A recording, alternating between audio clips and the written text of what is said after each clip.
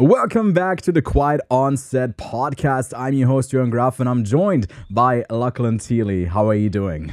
Hello, I'm good. I've cracked down half this can of Red Bull, so we're going to be popping off. I got some drink as well. It looks. I don't want to show it into camera because we do have a camera now.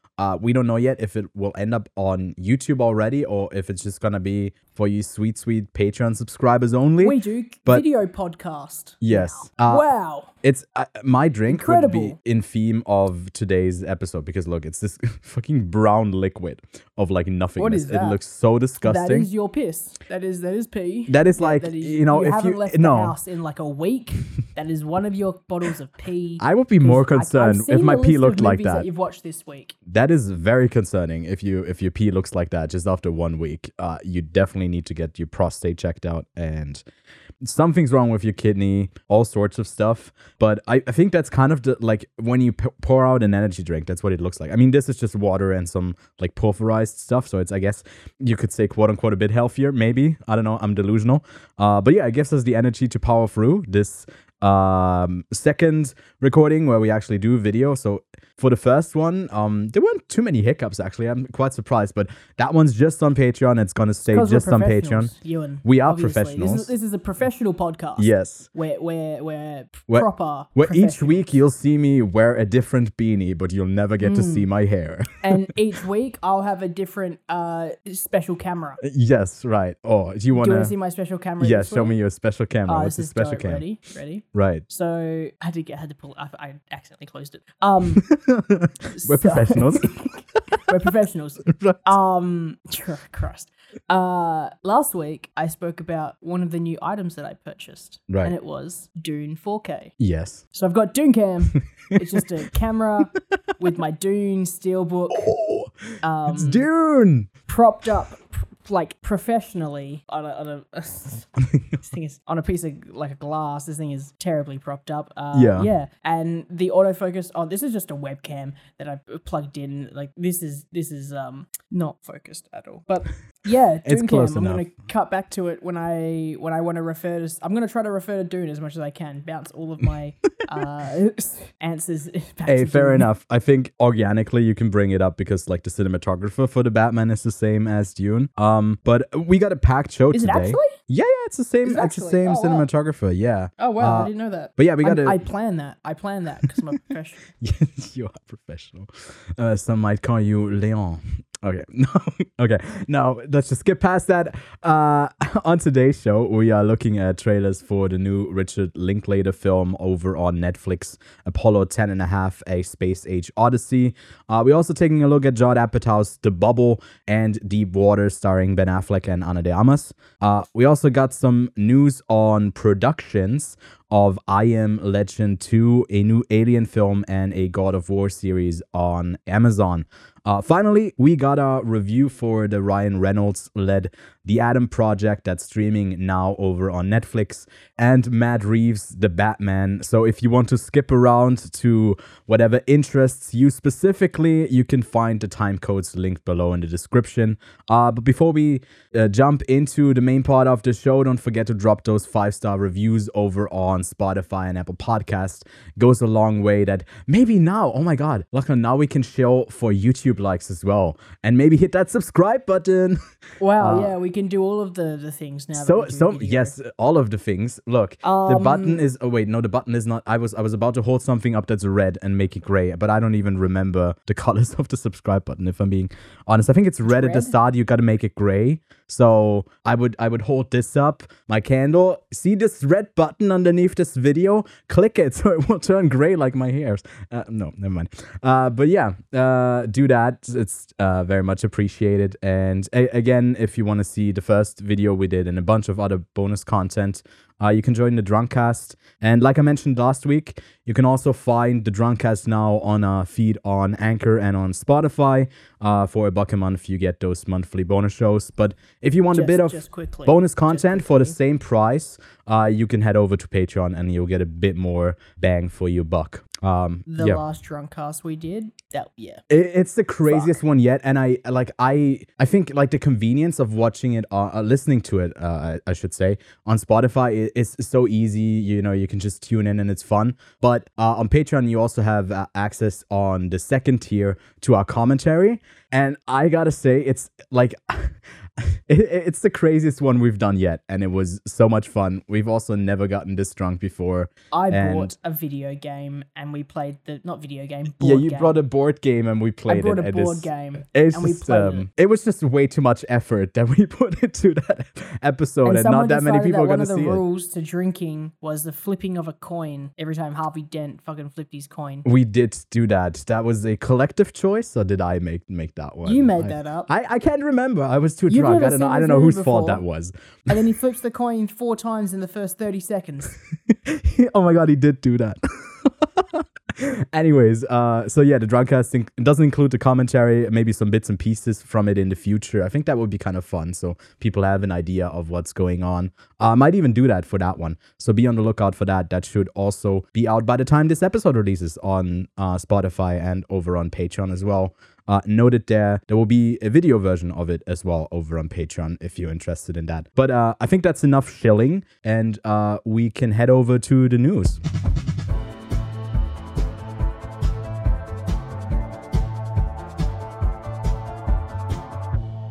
So, first up, we got the news of a new production that is in the works with Warner Brothers, with Will Smith and Michael B. Jordan, and I'm talking about I Am Legend 2. So we also got the Oscar winner Akiva Goldsman, who adapted the original story for the film in 2007, who is returning as a producer, and there's no director attached to it yet, but Lachlan, it seems like this is really happening. So what would you want to see in a sequel for I Am like, do you even want to see a sequel?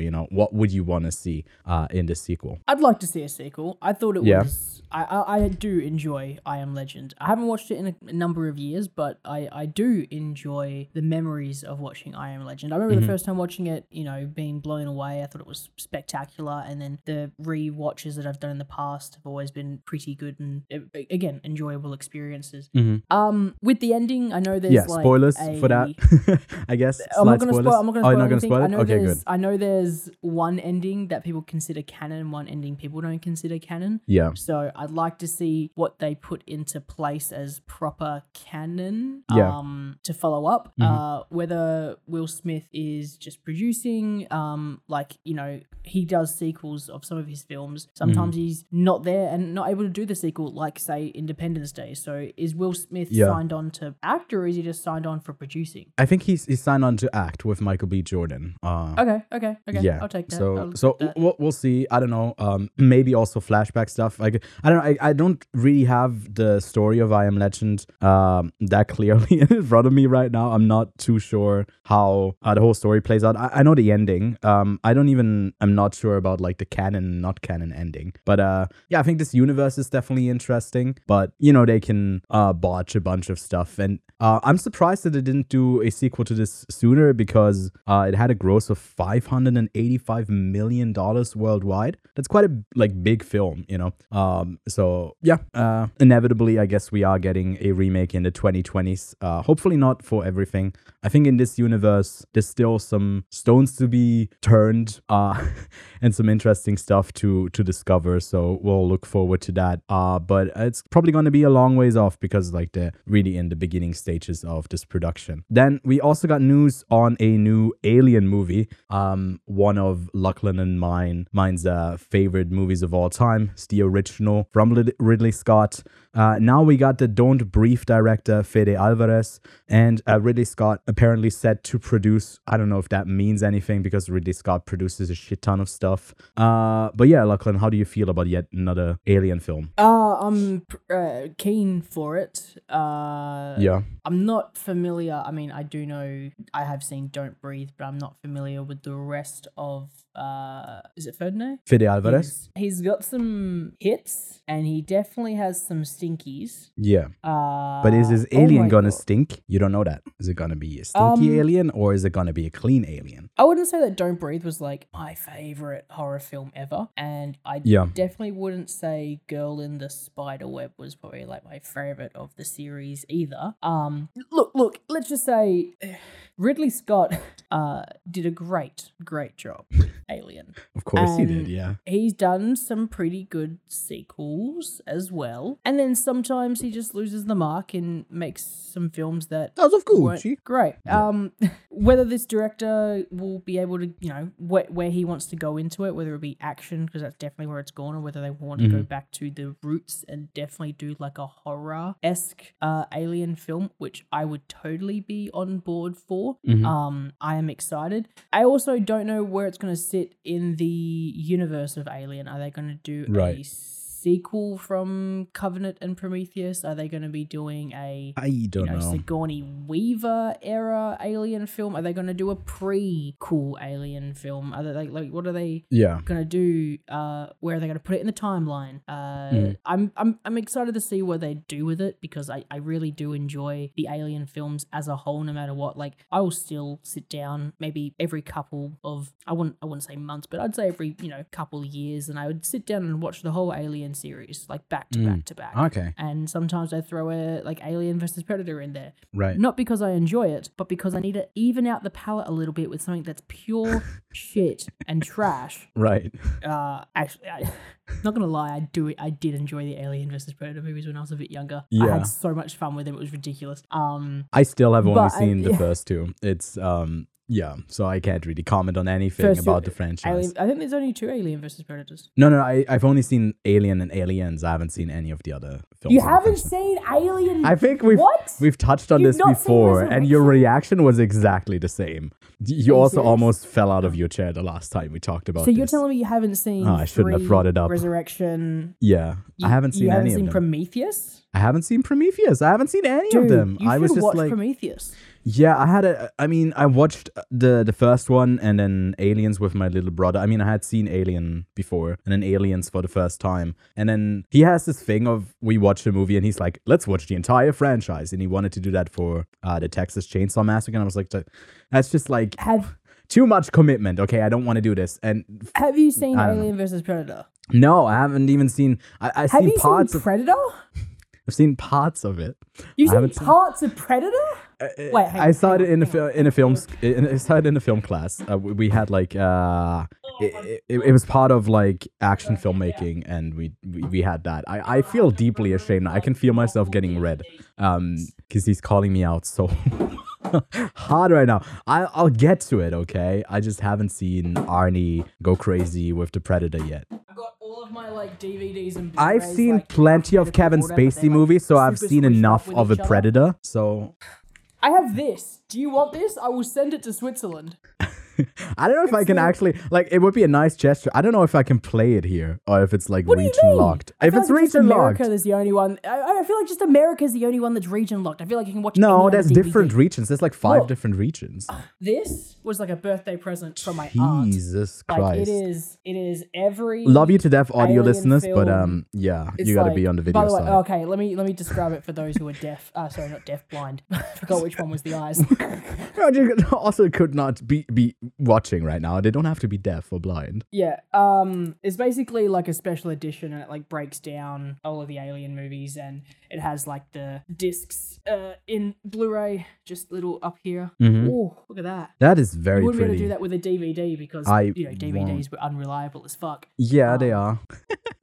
Anyway, as I was saying, you haven't. The only ones that aren't in here are like Prometheus and the more recent ones, or the original 4, AVP and Alien versus Predator. Yeah, I think Predator I only have Predator 2? on DVD. I don't have it on Blu-ray, and yeah. The only one I wouldn't want in here is the Predator. Right. I don't even know. I guess that's the bad one. Is it different from Predator? It's the Predator, so it's a different movie. Okay, hang on. Okay. Oh my god. I feel like I'm get a catch up on so Alien and Predator lore. There's Predator, Predator 2, there's Predators, which Robert Rodriguez did and is a sleeper hit. Trust me. No, trust me. Okay. Trust me. I'm sleeper hit or miss with Rodriguez. So good.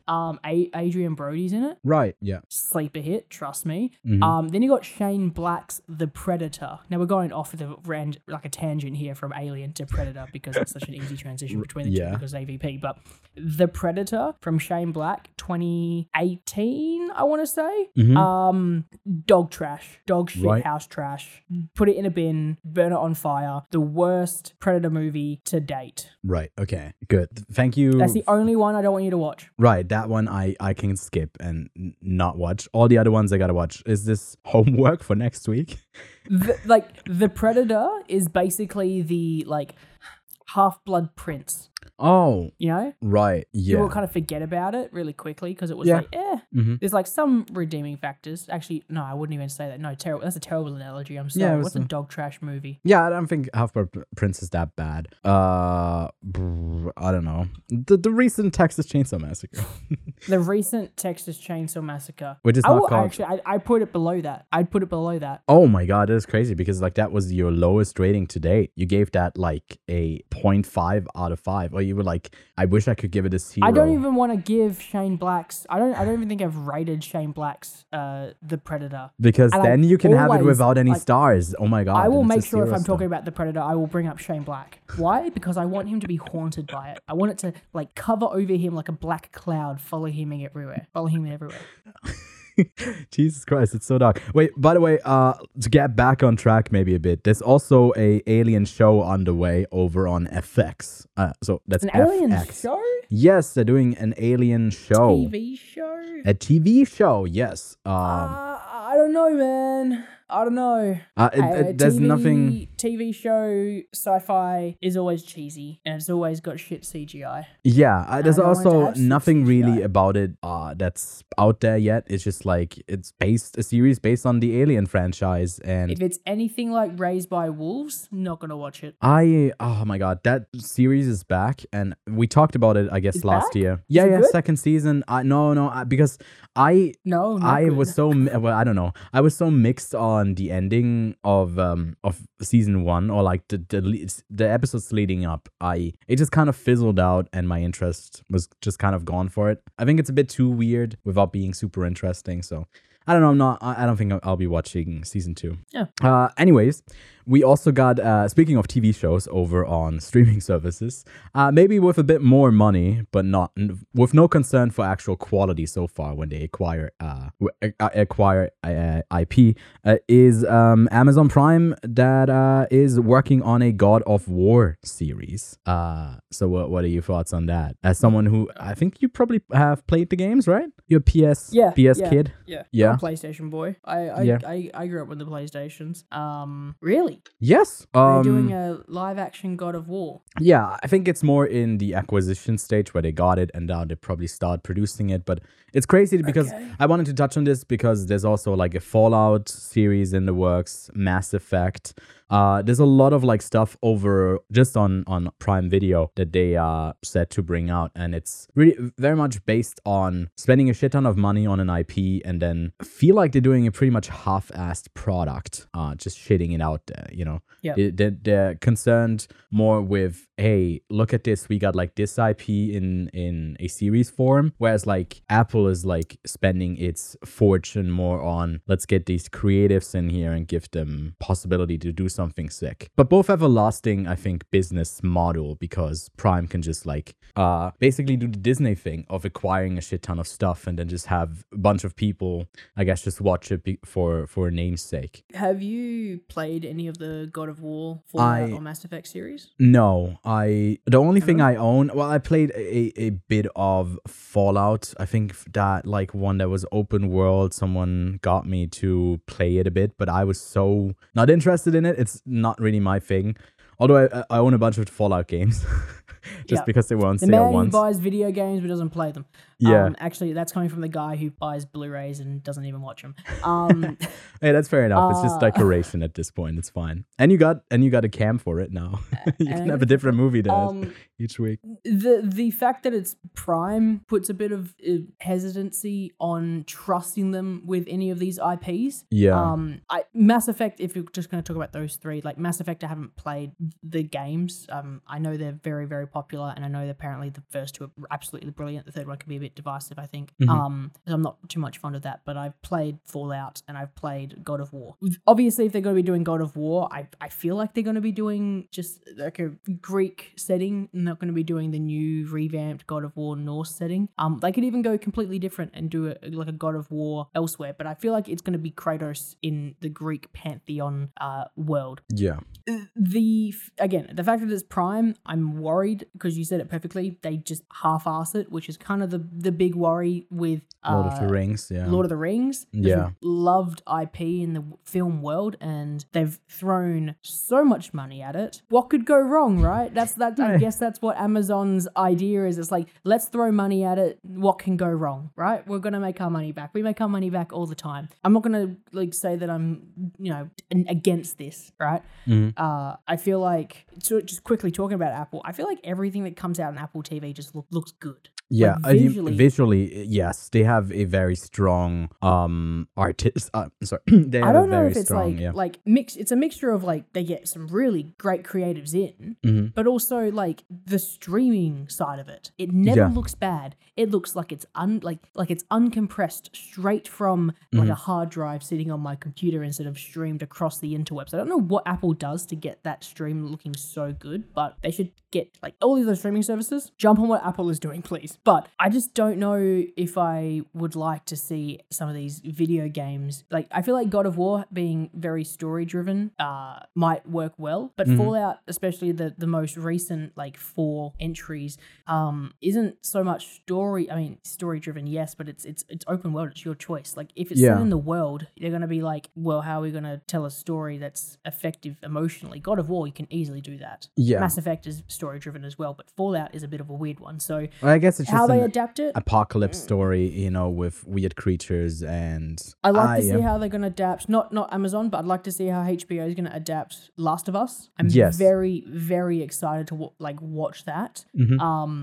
I finally played the games as well for that release. I own them. I own them. I haven't played them, but I own both games. You play the games? Yeah. Wow, another game that you've bought that never played. But if it's anything to go off by Uncharted, it's like I'm scared. It's like HBO is probably one of the better ones who could adapt something. They're really good at telling stories. And we know that from Game of Thrones and even Euphoria now. Their biggest popular thing right now. Yeah. Barry. But that's a smaller one, I guess. Smaller one, yeah. Yeah. Uncharted, like you can't even trust the people who own this IP to be able to adapt it to screen. Yeah. And if these guys are gonna half-ass it, I don't even know what to call what Sony did with Uncharted.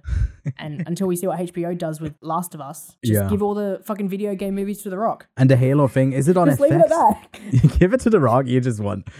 Just give all video game adaptations to Dwayne The Rock Johnson and Kevin Hart. Let them write it, let them act in it, let play them all the characters. To be fair, I think Kratos as The Rock might even kind of work. No, don't you fucking say that. Just visually. Just from the look of it. Not say that. Okay. What do you want to see? John Cena do it? No, Kevin Hart. Yeah, this 7-foot tall guy just played by someone who's 5'6". Yeah, honestly, that'd be very funny. Danny DeVito. We'll get Danny DeVito. Danny DeVito. Oh my god, Danny DeVito as Kratos would be amazing. Danny DeVito, but he is the penguin in it. He's penguin version of Kratos.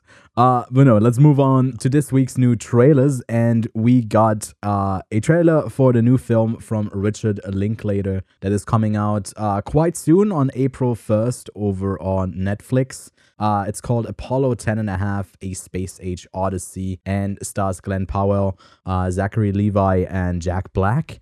And has an interesting look of that. I think that would be rotoscoping, but maybe that's the old school way of saying rotoscoping. Now it's a different thing, but it's just a live action filmed and then something kind of slapped on top with the animation, that type of animation. I forgot what that is called, correctly, but Yeah, Lachlan, what do you think of this first look? Looks cool. Yeah. I'll watch it. Looks cute. It looks very I'll cute. give it a Yeah, shot. I agree. And as someone who would say the Before trilogy is my favorite like set of movies and my favorite trilogy of all times, I'm always anticipating the next great thing from Linklater, and he's not always delivering. Like there was one I'm blanking on. I think it was with not with Kate Blanchett. I can't remember what it was called, but like that was a bit of a disappointment. So hopefully, like we got something sweet here. I feel like it's gonna be in the same vein of just like the coming of age type of boyhood type of story. Like not obviously not in the same vein, but like that same sentimentality. So I'm looking forward to it. Always keen. Hopefully it doesn't disappoint. I mean, it's set during the first Apollo mission, if I remember correctly, like the journey to the moon. So it's like a like changed real events type of story, I think. And yeah, it looks really cute. Anyways, we also got the new Judd Apatow film. It's called The Bubble. Sneaking out, hooking up, melting down. The cast and crew of a blockbuster action franchise attempt to shoot a sequel while quarantining in a posh hotel. So, Lachlan, what do you think of that? Let me just say, because of this trailer, I really want to see, what was the movie called? Cliff Beast. Cliff Beast. 6. I want to see Cliff Beast. It sounds like the greatest movie of all time. Yeah. Great stuff. Cliff Beast. Because you know what? I know exactly who would be starring in this Cliff Beast. Who would be in Cliff Beast? Cliff Beast 6, or which one is it? Cliff Beast 1, 2, 3, 4, 5, and 6. Wait, is it, which one are they shooting? They're shooting a sequel? 6. Is it They're 6? They're Okay. shooting 6, yeah. Right. So it would be kind of a Scream situation. They might have yeah. had a bunch of beasts at the cliff, and now they're reinventing the formula. It doesn't look like they're reinventing the formula, but who would you cast? In real life, Vin Diesel. Yeah.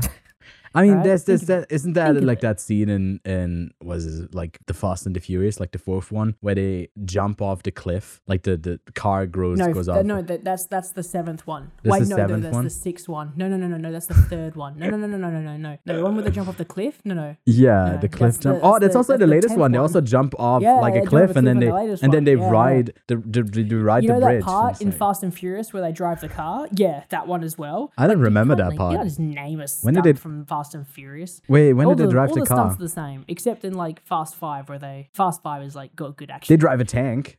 No, they don't drive a tank. Yeah. That's 6. No, but they now drive you're thinking of the A-Team, live action A-Team. Right. Same thing, tank. different actors. Yeah. Oh yeah, Bradley Cooper. Exactly. I loved him in Fast Bradley 6. Cooper? No, you're thinking Brad Pitt Brad Pitt. in Fury with the tank. Oh yes. Yeah, And Andrew Garfield was in that as well, right? Andrew With the Garfield, war. yeah. No. Yes. Unbroken. He swung in Mel through- Gibson, Passion of the Christ. Was that? Mel Wait, he Gibson's showed one? us blood, and he was like Scottish for some reason. Terrible accent. Oh yeah. Yeah, Brave Butt, I think what it was Did we called. just play that wiki game where you've got to get to the Wikipedia page? Yes. We did it in our own head. So Cliff Beast 6 is gonna have Vin Diesel, Brad Pitt, Mel Gibson, Andrew Garfield, a tank, Ludicrous. and it'll be directed by Tim Burton. Tim Burton? No, I want to see Michael Bay. Just like to make Michael it washed Bay, out yeah. in the same. You know, why hasn't Michael Bay done a Yeah. Fast and Furious? I guess it's not really his thing then. You know, the saturation of the explosions are probably not like off key for him. And to keep it in canon with the franchise, I think like it would be a disregard to his craft to then have him come in for like the 10th installment. It just wouldn't be the same. So, but yeah, that's Sorry, The Bubble. The Bubble. About The Bubble is a movie on Netflix. It looks dumb, but It looks very dumb, yeah. I feel like if it's like an hour and a half, I'll watch it.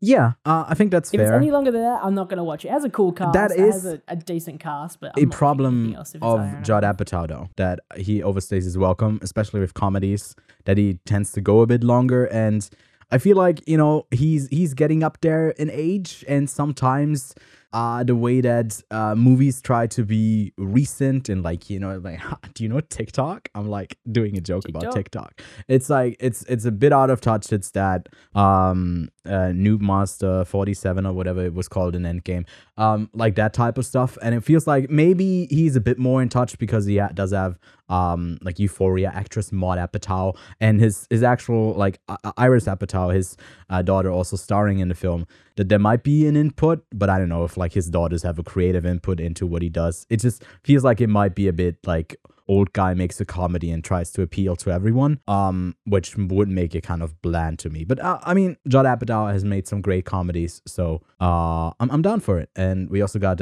Maria Bakalova from Borat's subsequent movie film in this. So yeah, some promising a promising cast, you know, that can deliver. And then finally, we are looking at the trailer for Deep Water. We were before the show thinking, like talking about why is it called Deep Water? It's a film starring Ben Affleck and Ana de Armas and Jacob Elordi from The Kissing Booth, The Kissing Booth 2 and The Kissing Booth 3, also in Euphoria. But those 3 first credits are way more important. And Lil Rel Howery. So the logline reads, Vic and Melinda Van Allen are a couple in the small town of Little Wesley.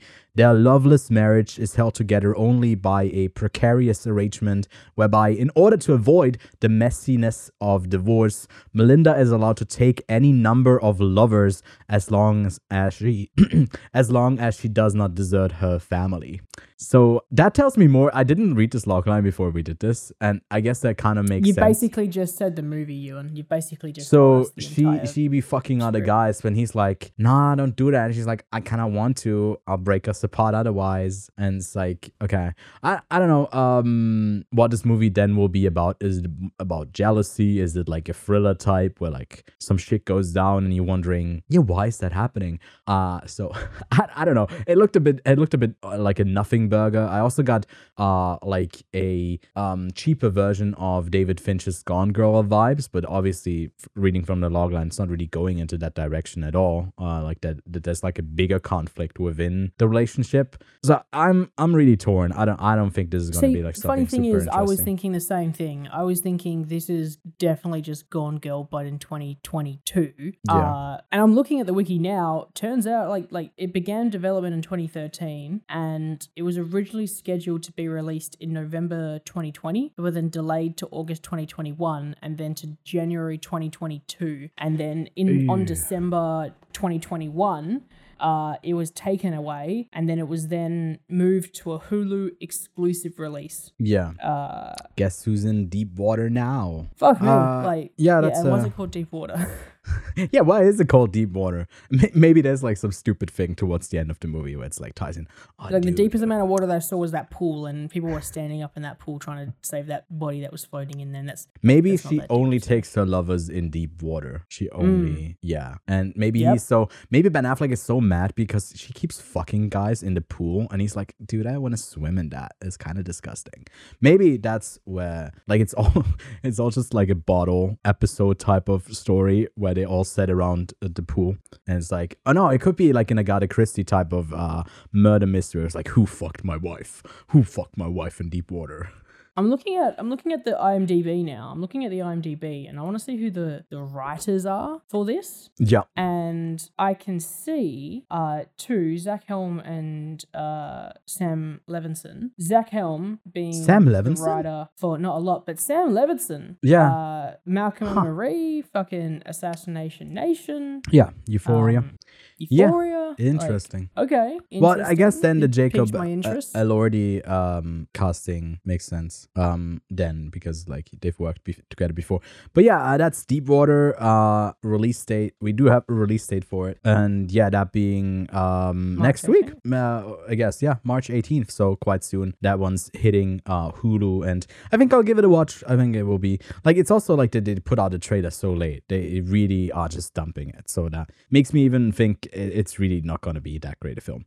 Anyways, but let's keep on that topic and let's look what's releasing this week. So the big release, not in cinemas because Disney decided to pull it from a theater run. I don't know why. I think was kind of a bad call. Is Turning Red, the new Pixar film, is gonna be streaming by the time this episode comes out. It should be available, so you can go see it now, and we'll have our review next week. And we also got The Adam Project over on Netflix. We'll have a short review for that later in this episode. So that's what's coming out on Friday, March 11th. Now, Lachlan, let's get to what we've been watching.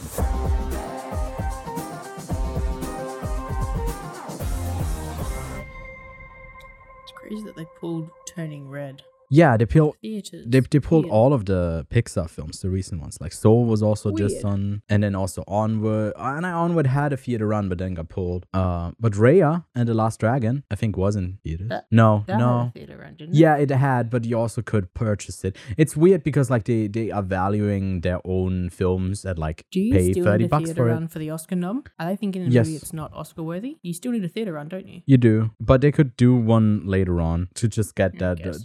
They could just play it in a few theaters in LA and New York, and I think that's enough. It is a limited theater run. That's enough. But yeah. Is it free on Disney Plus? Yeah, that's the thing. It's going to be free on Disney Plus. Okay. And the Disney other projects, they had it at $30 extra. You know, Mulan, Yeah, Raya, interesting. Black Widow. It's I don't know what goes on in Disney's head. You know what I mean? They're like, yo, we got the biggest dick, and Pixar's tiny little... No. Like Walt Disney's head. You know how they put his head frozen in the back? Right. Obviously, like not a lot goes through his head right probably now. Probably not, no. Probably not a lot right now. Maybe that's a callback to Frozen, you know? It's just they're trying to communicate with his frozen head. It's not really working. That's why they keep probably going to keep pumping out Frozen sequels. Oof, yeah. No, thank you. I'm good. No, thank you. yeah. I'm good. But yeah, Lachlan, what have you been watching? Oh, sick. So I feel like this past 3 weeks has been my unofficial review of the Pirates of the Caribbean original trilogy. And that's coming to an end today unless I decide I watch the next two, which is Stranger's Tides and Salamander's Revenge. Salamander. I can't remember. Salamander's Revenge. No, one of them has Blackbeard, I just tried to throw you off. The other one has Javier Bardem, and I don't know which one's which. Anyway, if we're just gonna wrap up the original 3 as a trilogy, I'd love to do that. And maybe one day we can do a Roll It Again episode series on the Pirates of the Caribbean. Maybe if they do that, you know, how they're planning on doing that remake, like the remaking Pirates of the Caribbean. Right. Crazy, Yeah. right? How would you remake Pirates of the Caribbean without Jack Sparrow? I mean, Just cast Mads Mikkelsen. Mads Mikkelsen, perfect, right? Yeah. just continue the Pirates of the Caribbean. Like bring back do the Grindelwald thing. Do the Grindelwald thing and just change face. Yeah, just get Mads Mikkelsen. Anything about it. Yeah. I hope they make a thing about it in the new Fantastic Beasts. Yeah. Don't you look a bit different? He's like constantly, he's doing the Mad Eye Moody thing. He's like constantly jogging on something just to be like Mads. I just wanted to be Nordic. I just wanted to be more Farrell racist. Comes back and it's just like, it's actually me. Haha. Wait, did they change Grindelwald every single movie? No, Colin Farrell wasn't. Because he was Colin Farrell in. Was he using Polyjuice Potion? Colin Farrell the entire time. I completely forgot. I thought it was Johnny Depp in the first one as well. Wait, so it is for like 2 seconds. That is so funny because it's like my idea when on Roll It Again. I don't know. I don't want to get into it. It's a Roll It Again thing, but yeah, it's my idea for like a film as well that like some minor character you just keep changing the actor and tell no one about it until just like as a knows. background joke. Yeah, I would if I had enough budget for a film, I would definitely do that in my movie where it's just like confusing the audience. Like, is that intentional? But yeah, glad you finished your journey. And I finished the journey. I'm not gonna lie, the World's End has never been my favorite, but it's also been one of the fun ones as well in a way because there's so much action and that's what kind of makes it enjoyable.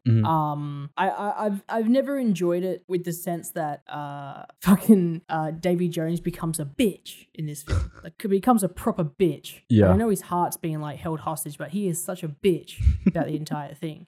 I'm gonna say it one more time with Dooncam, such a bitch. Thank you. And I realized that the scale of this is very similar. Like this is the biggest scaled Pirates film. Like, this is the perfect place to end it. Like, they didn't have to do sequels. Like, it was big, it was massive. They went to the afterlife. They had some crazy effects. Every character got a really nice ending, essentially. Yeah. To be happy, or at least happy with each other's decisions. But overall, I mean, it's like 3 hours of just pirates, and that's not fun. The only 3 hours I kind of enjoyed most recently is obviously like one film in particular that I can't reference to anything. Dune-Cam. And that's enjoyable, but like Pirates of the Caribbean has its length. The theme park ride is not 3 hours. You can't really do 3 hours of Pirates of the Caribbean. 2.5, yeah, that's a decent size, which is basically what the other two were of Dead Man's Chest and Black Pearl. But overall, I enjoyed it. I still like it. So worthwhile franchise to revisit, right? Gets a 3 out of 5. Oh, okay. I thought it would be a bit higher. But yeah, I guess that does make sense. I am literally thinking about going through, because after watching the Adam Project today, and I gave it a review, and I asked my partner, who she also watched it with me, and asked for her review, and she said 3.5 out of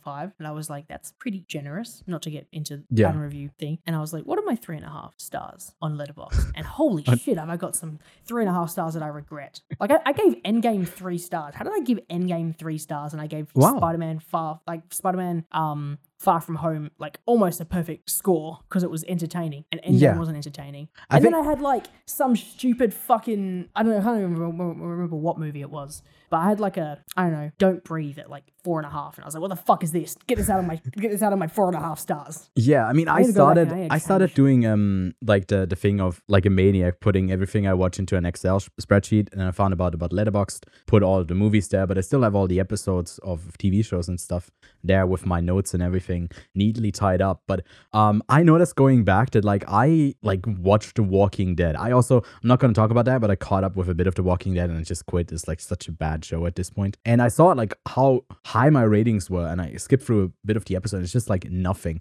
And I think with a bit of distance, when you're not like caught up with a franchise, you notice that maybe it's not as high as you thought of it. And it's also like us consuming films weekly is putting it into context of what's a certain number or not. But at the end of the day, I think like there's also a value of saying, hey, the Spider-Man films are like perfect movies to me because they're like entertaining. And I think that's a fair point, not to disregard people who don't think like I'm a film critic and I need to be like as accurate as possible and as objective as possible. I think that like it does make sense that some ratings maybe are a bit outdated, but it's just through time, everything changes, everything fades. Like I've given it 2017's It 3.5 stars, right?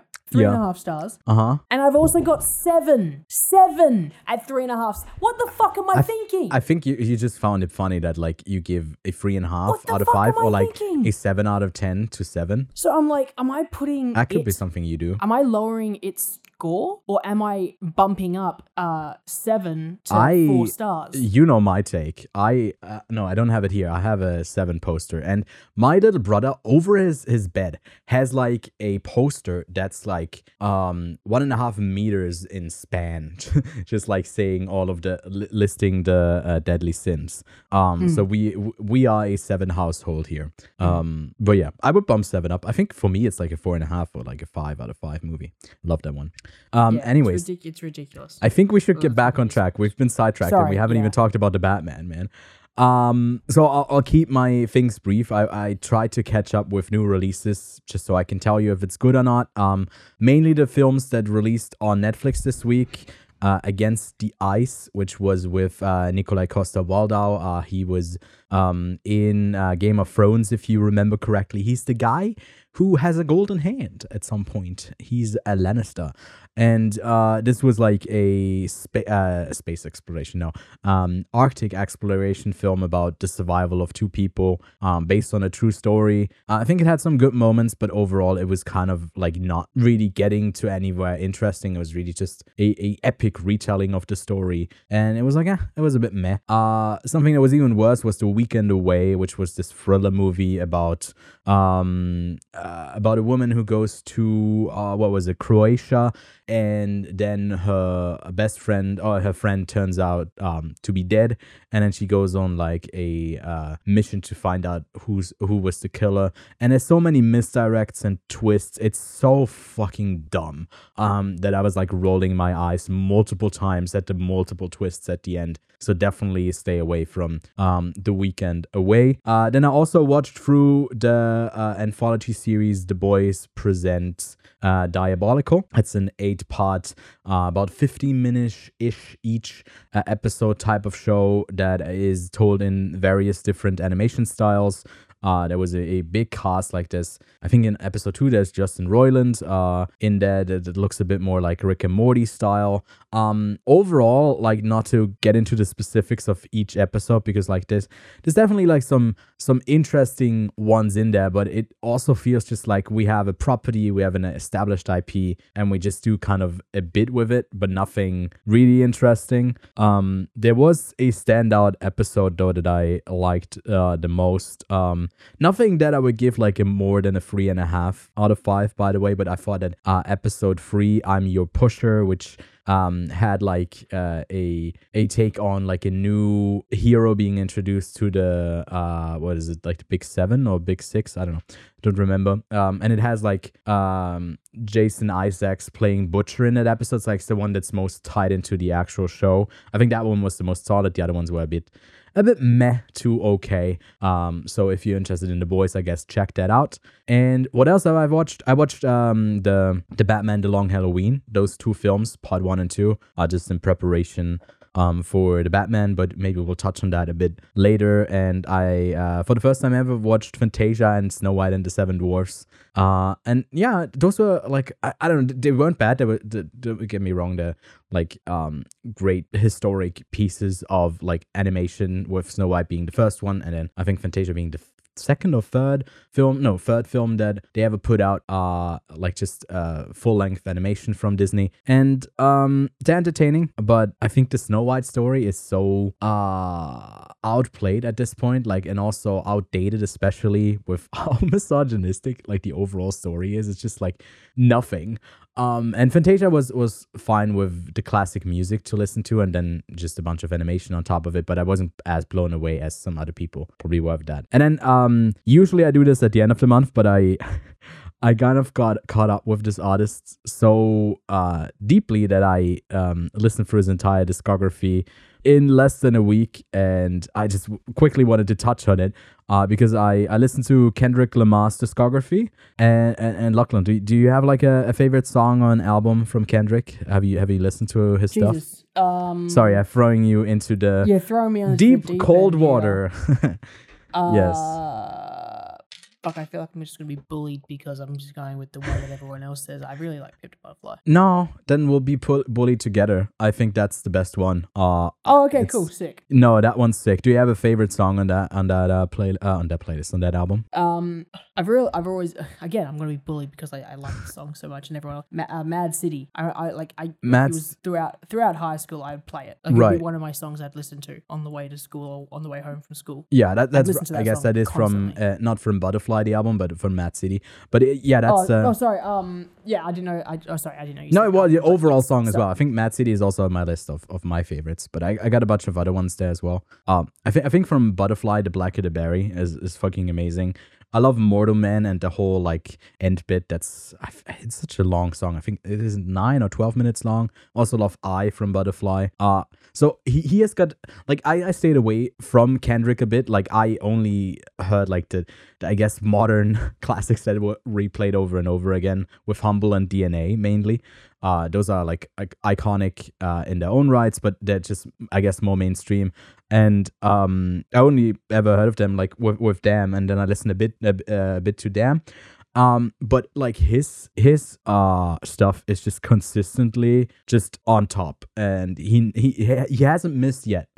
Even on the Black Panther score, there's some great tracks that like he's not in all of them, but the ones that he's on are sick. I also think that his Untitled album, which is probably regarded as maybe the weakest one of the ones that he has, he's got some bangers on there as well. I think track 3, 5, and 8 are my favorites there. So a great discography to check out, because I think he's also someone, when you listen through his album, it tells an overall story and a theme, and I just love when an album is able to do that. So yeah, Kendrick, great shit. From him. But yeah. Do you have anything else to add there, or should we move on? Well, I'm quickly just loading up to Pimp a Butterfly again. I haven't really listened to this in a while. Oh, it's so great. I probably know all the words to King Kuta. Oh yeah, I almost put that one on as well. I'd probably say like that might be my favorite, but I also really like Alright. The Blacker the Berry is also, I think, is a really good song. Might be my overall favorite. Yeah. Butterfly as well. Yeah. I don't know. It's just like it just feels like a lot of emotion in that song. That he's really expressed. I mean, he expresses a lot of feeling throughout all of his albums. Because he is a very, very good artist. Oh, he's amazing. But and I haven't listened to Kendrick Lamar in a long time, so I'm really just like I'm throwing you for a nostalgic loop. It's so incredibly good, right? And it sucks you in that whenever I'm on a ride, I've moved on. I think in March I'm doing 2 Creators, and I'm actually moving on to Tyler, the Creator, and I've only listened to his, I guess, I've caught up to his 2017 album now, and he has a lot of like F slurs in there. He has a lot of misogyny. Are you talking about Flower Boy? Flower Boy, yeah. And that's the first one where I'm like, oh, he's moving away from just constantly saying the F word over and over again in his songs. And he has incredible songs there already, but I don't know if the homophobia in that song is like helpful, or just using the slurs, and then I don't know, it's funny because he goes like, no, I'm not homophobic. It's like, yeah, that's fine, like one of my friends actually is gay. It's like, yeah, but just I don't know why using the F slur in a derogatory term. It's just like it's weakening your music overall because it doesn't stand the test of time, and it's like you're kind of wincing and cringing at it when you listen to it. It's like, is it needed? Because like his style is already there in the first few albums. I think it's really strong, and I'm very keen to get to Igor, and his most recent album. Igor, so I loved Flower Boy, and that came out 2017. In, the last year of high school. Oh, the Flower Boy. Throughout exam period. Yeah. When Igor came out, man, that was a good album. It's short, it's sweet, it fucking pops. Yeah, no, I really like Igor. But yeah, we'll talk a bit more about Tyler when I'm done with his entire discography again. And it's been so much fun. I mean, people are already listening to these artists, I assume, because I'm not really doing niche artists, but it's great to like go through the entire discography. Are you gonna do Frank Ocean? Please don't, you're gonna do Frank Ocean. I might, if I'm like done early with Tyler, the Creator, I might even do a third one in March and just do Frank Ocean, because I think he doesn't have that many albums, if I remember correctly. He's got 2 albums, but they're so good. Blonde is so good, and he hasn't released one since 2016, and I hope he's bringing out something so soon. Hey, same with Kendrick. What's his last one? His last one was like, wasn't it the Black Panther album that he did with SCA? So I don't know.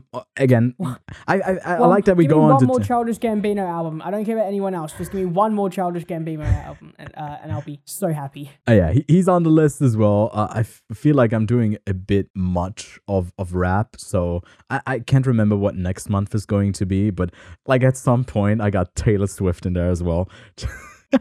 Just so I could say I'm like, there's a bit of variety in there as well when it comes to music genres, and I'll sing you all the songs, okay? Like each night you can call me and I'll sing you a good night song from Taylor Swift. Oh, Spotify's got a karaoke mode now. Dope. Yeah. They had that for a while. But I guess you're not someone who sings along to every single song they listen to. Although to the rap stuff, I don't really sing along to. Maybe that has to be noted because, like, there's certain words that I'm not saying. Man, you've been sitting on the public transport buses rapping along to any of these songs, and people are just staring at you being like, why is this white guy saying the N-word so much? Or why is he saying it at all? It's fucking weird. But yeah, anyways, let's move on from that and get to the Adam Project. Are you really so down? There's no one even following us. Don't look back. Look up.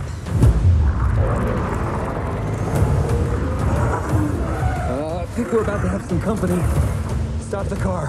What? What? Stop! Go, reverse! Laura, this is me. Hi. Parallel contact, babe. Well, you've always said that you wished you'd met me earlier. Here I am. After accidentally crash landing in 2022, time-traveling fighter pilot Adam Reed teams up with his 12-year-old self on a mission to save the future. So, The Adam Project is the latest film from Sean Levi, who's the director behind last year's Free Guy, Denied at the Museum Films, and he also did Cheaper by the Dozen. I just wanted to mention that. Nice. So yeah, we'll keep this review as spoiler free as we can, because the movie is just coming out today, as I guess for you guys listening, if you listen to this on the day that this episode drops. But yeah, we got a big Netflix production. We got a bunch of bankable stars with Ryan Reynolds, Mark Ruffalo, Jennifer Garner, and Zoe Saldana. So what did you make of this? Do you think there's more than just, I guess, it's I guess it's an original IP, but you just have big stars attached to it? I'm just asking for your overall thoughts, Lachlan. Overall, I didn't hate it. I actually thought it was sweet as a film. I thought it had a lot of heart to it. So I've broken it down into three things. Three little things. Number one, will be Ryan Reynolds. Number two is the sweet Ryan Reynolds. Right, you love Ryan Reynolds, of course. Yeah. Kevin The second Hart. thing is going to be the story, Right. and the emotions in it. And the last one is going to be Walker Scobell, I think his name is, the kid. Let's go backwards. Walker Scobell held his own against Ryan Reynolds. He did a fantastic job overall. To be able to match Ryan Reynolds' energy for a kid, I mean, it's quite easy because Ryan Reynolds is basically a child. But to be able to match his energy and to be able to match his humor, and basically, I mean, it'd be much better if Ryan Reynolds would be playing a character that Walker has created, but the adult version of him. But really, Walker is just playing Ryan Reynolds, and we're going to get to that in point number one. But moving on from point number one back to point number three, he holds his own. He does a fantastic job. I thought Mark Ruffalo was kind of shit, if I'm totally honest, but Mark Ruffalo always seems to stumble through this one, but I'll ignore that. It's kind of like he just rocked up to set to say hello to Ryan, and Ryan was like, read this, roll, action. Dad? And they kept it in there. Yeah. Dad. But Walker, fantastic job as basically the lead of this, being the main character per se. Yeah. Incredible job. Do you have any points on him that you'd like to bring up? I think I agree with you. I think that you can't fault his performance for some of the stuff that I maybe didn't really enjoy that much about the film, but the strong points of where he needs to bring something to the table, I think he definitely delivers. It's really up there. I think in the writing, he's not always handed the best stuff to go with it, but I think for the story that they're going, he's definitely delivering. Yep. The second one is obviously the story. Good segue into that, Ewan. We are professionals here on this podcast. We're not just dedicated to my Dune 4K copy that I've got sitting next to me.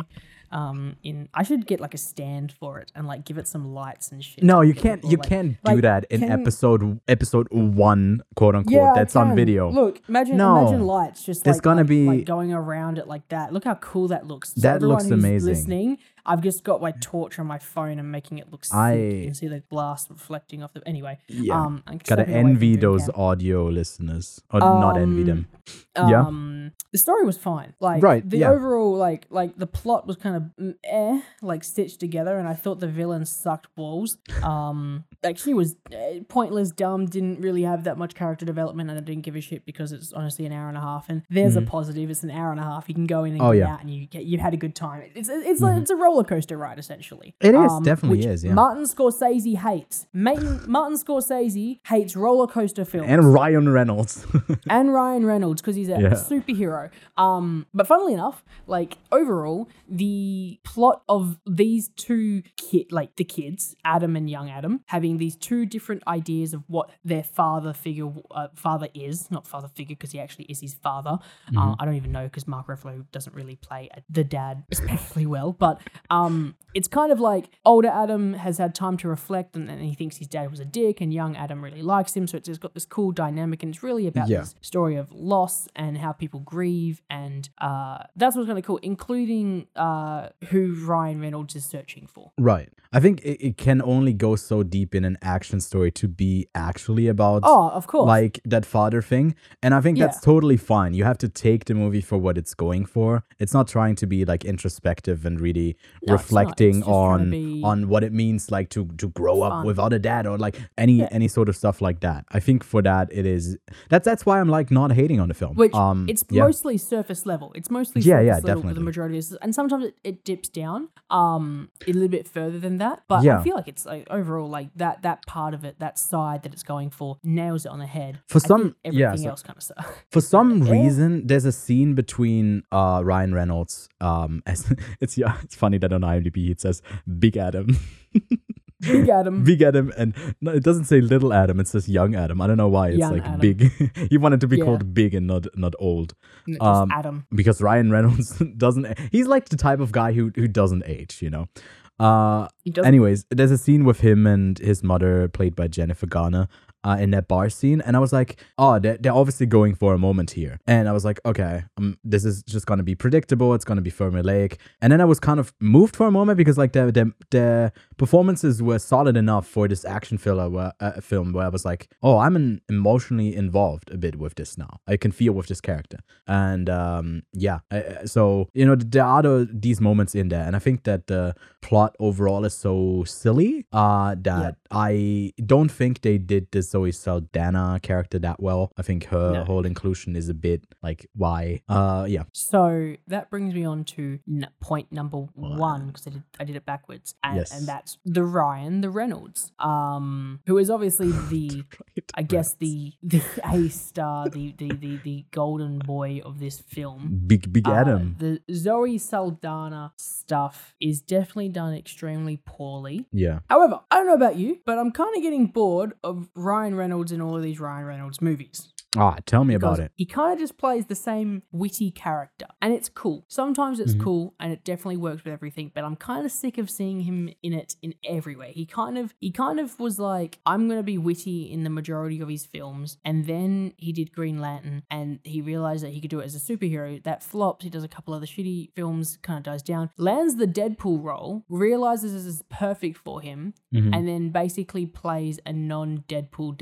He even plays an assassin in another film, or a hitman's bodyguard, or plays a bodyguard essentially, but like he plays the same character in almost every single one of these films. Yeah. And there was a moment, we're not doing spoilers, are we? Well, if you want to get into we can like preface something and then there's time codes if you are really concerned about it. Let's do spoilers real quick. Look, I won't do it with a spoiler. Okay, no spoilers. There's a moment where Ryan Reynolds is driving away. Okay, he's in a car, and it's literally a split second, but it's an emotional scene, not done incredibly well, but it is an emotional scene. It's pretty much, I would say, it's okayly written. It's written in a way that's good. It's a good scene. It's shot well. Everything works. The music works. And then there's a shot of him driving away, frustrated, upset, mad, hitting the steering wheel, and it's like the most dramatic shot in the film. It's not a shot of him being like witty or smart. It's actually him suffering. Yeah. Because like even when he's playing Deadpool, he's like making jokes and cracking jokes and stuff. There's no downtime, right? Yeah. There's always that sarcasm and irony underlaid with everything he does. He could be doing this. He might be doing this, but he could just be doing all of these stupid dumb roles, and then like in 2 years' time, he's going to fucking pull out like the Revenant style fucking acting, and he's just gonna Leo the shit out of a role. I mean, I feel like he could do it. I feel like he could do it. I'm wondering, is he, because he's at such a level as a producer as well, is he trying to typecast himself in these roles? Or like, are they specifically written for him as generic white guy like Chris Pratt at this point to fill that void of like we need this lead, or like is he seeking out these roles? Because I don't know. I just want to know. I just want Ryan Reynolds. Ryan Reynolds, come on this podcast. We want to interview you and pick your brain. No, it was professional. I'll text him. Right. Okay. No, that would be very interesting. I want him to do a serious role because he could either fucking mess it up, cook it. He never does a serious role again, and goes back to like jokingly acting in the same role and makes billions and gazillions of dollars of money because every single one of his films are basically a success. Asterisk, some of them aren't. Or he could nail it on the head, win a best acting like thing. Like he could Nicolas Cage Piggott or Nicolas Cage Joe it, and he could and he could like pull out this fucking wicked like 2-hour character piece that he's worked months for, method acted for. I mean, I don't know. We haven't seen Detective Pikachu 2, so I would fucking strangle you right now if I could reach through this goddamn fucking camera and if you went half across the world. Just imagine, right? I can't be the only dreamer on this podcast. I can't be the only one who dreams, Ewan. Well, I don't know if I care that much if he actually does something. Are you serious? No. Man, I would pay good money. I would go and see that movie like 3 or 4 times in cinemas if he pulls out a fucking serious I got role. Cage and I'm fine with it. Like I'm like we got the Cage? crazy loose cannon. I don't know Okay, if we you need it. pull Nicolas Cage, I pull out my Ryan Reynolds serious acting. I reckon he can do it. Nicknames for no, never mind. No, I was also thinking like maybe it's also that the roles that he takes are just fun, and I feel like if you Daniel Day-Lewis it, you're just gonna age. And to coming back to it, I don't think this guy ages. He looks so incredibly good that like why would you make something strenuous? Why would you make something like that's hard to do and you have to make faces a lot that aren't witty, you know, in its nature? So like I get it. It's like better than the Adam Sandler type of comedies that he does just for fun. But I feel like I think he's at a point in his life where it's just like why not? Adam Because he's not Sandler's doing a perfect example as well. He's still doing stuff where it's not the Chris Pratt thing of where they shove him into franchises and just because he's bankable. I think that's like way worse than what's happening with Ryan Reynolds, where he's just like playing the same character. Because like you can write a movie that's basically the same movie, and then it's more about like the movies that are created with him as a lead, not him as the guy who always does the same thing, you know? Because like generic movie guy who's witty, Deadpool-esque, just works good. It just works, you know? So yeah, where do we, I don't think we have, you went through your 3 points. I don't think I have much to add to this. I mean, if this is something that interests you, you are probably going for it. I think it's worth your while if you just want to have a fun night. Boot up the good old Netflix and a 90-minute watch. I think that's probably the best thing about it, that it's so brief to get through. My camera died. I'm gonna have to switch to Dune Cam for the rest of my review of. Ooh, Lachlan Cam is back. Guess who's back? Back again. Let's sing something. Take your pretty words and go choke. Hey. So where the fuck is Lachlan? Can't do a whole concert here. Yo, are you back? I've been giving everyone a concert in the meantime. Oh my god, I'm so glad I had the backup camera recording. Yeah? Yeah, Dune Cam, say the day. So, Lachlan, where do you arrive at as a rating for the Adam Project? Funnily enough, I haven't rated it yet.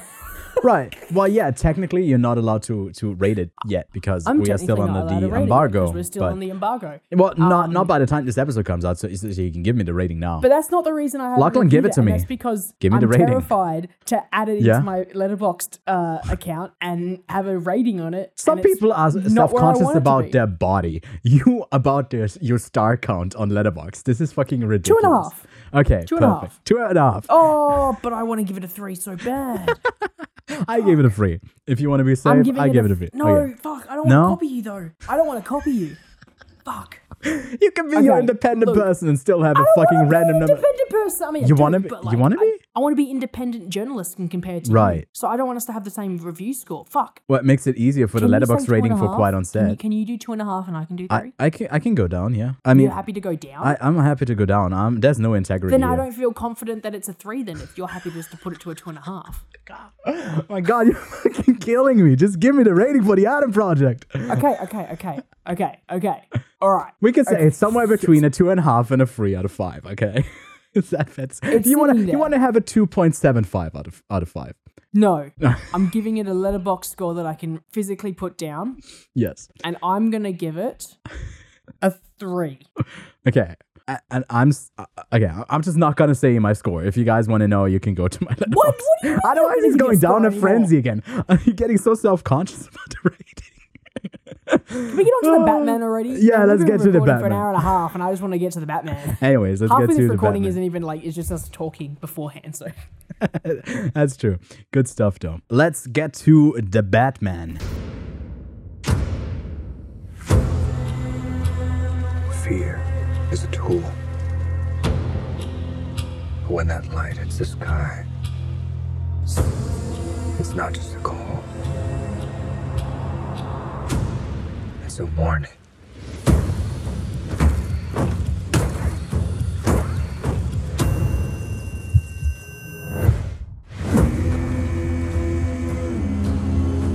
I've been trying to reach you. Where's the God? This is a powder king, and Rither's the match. I can take care of myself. If this continues, it won't be long before you've nothing left. I don't care what happens to me. It's only gonna get worse for you.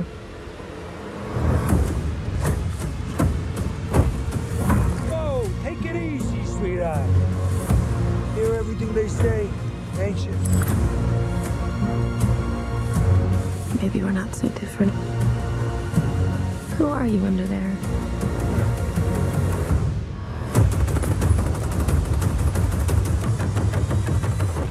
I'm vengeance. In his second year of fighting crime, Batman uncovers corruption in Gotham City that connects to his own family while facing a serial killer known as the Riddler. So, unmask the truth. That's the, what is it called? Not the log line, but that's the one that they have going with it on Letterboxd. I guess it's, is it a tagline? Maybe, but I think that's a sick log line. I think overall for the movie, it says a lot, like there's a lot of allegories that you could draw from it. So far, this movie has been received very positively. On Letterboxd, it has a 4.3, which currently makes it the number 78 overall on IMDb, on Letterboxd top rated movies of all time. On IMDb, it's currently sitting at an 8.5. That brings it to number 70. Not surprised that it's a bit higher than on Letterboxd. But on Metacritic, it is only a mere 72. So yeah, I don't know if that is telling at all about the film and maybe where the positive reception it's coming from.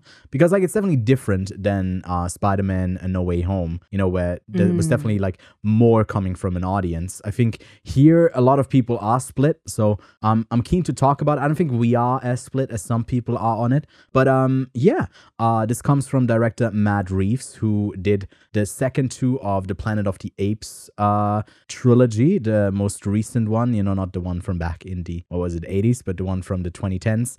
And this movie comes in with a runtime of 175 minutes, so it's quite on the longer end of a comic book movie, and has so far, as of standing of Tuesday, grossed $258 million already, with a budget of about $200 million. So it's coming in as a big release and will definitely over time make its money back. So that's by the way the second $100 million plus opening weekend in the US. I think it made, if I'm remembering correctly, I think it made like 120 something. It just made over 100 million just in the US alone, which again only Spider-Man No Way Home was able to do since the 2020s. So big movie ahead of us. So let's jump straight into it. Into this first non-spoiler review, we'll give you a spoiler warning when we'll talk about something specific that would be considered a spoiler. So maybe let's start this off with the actors portraying these iconic characters.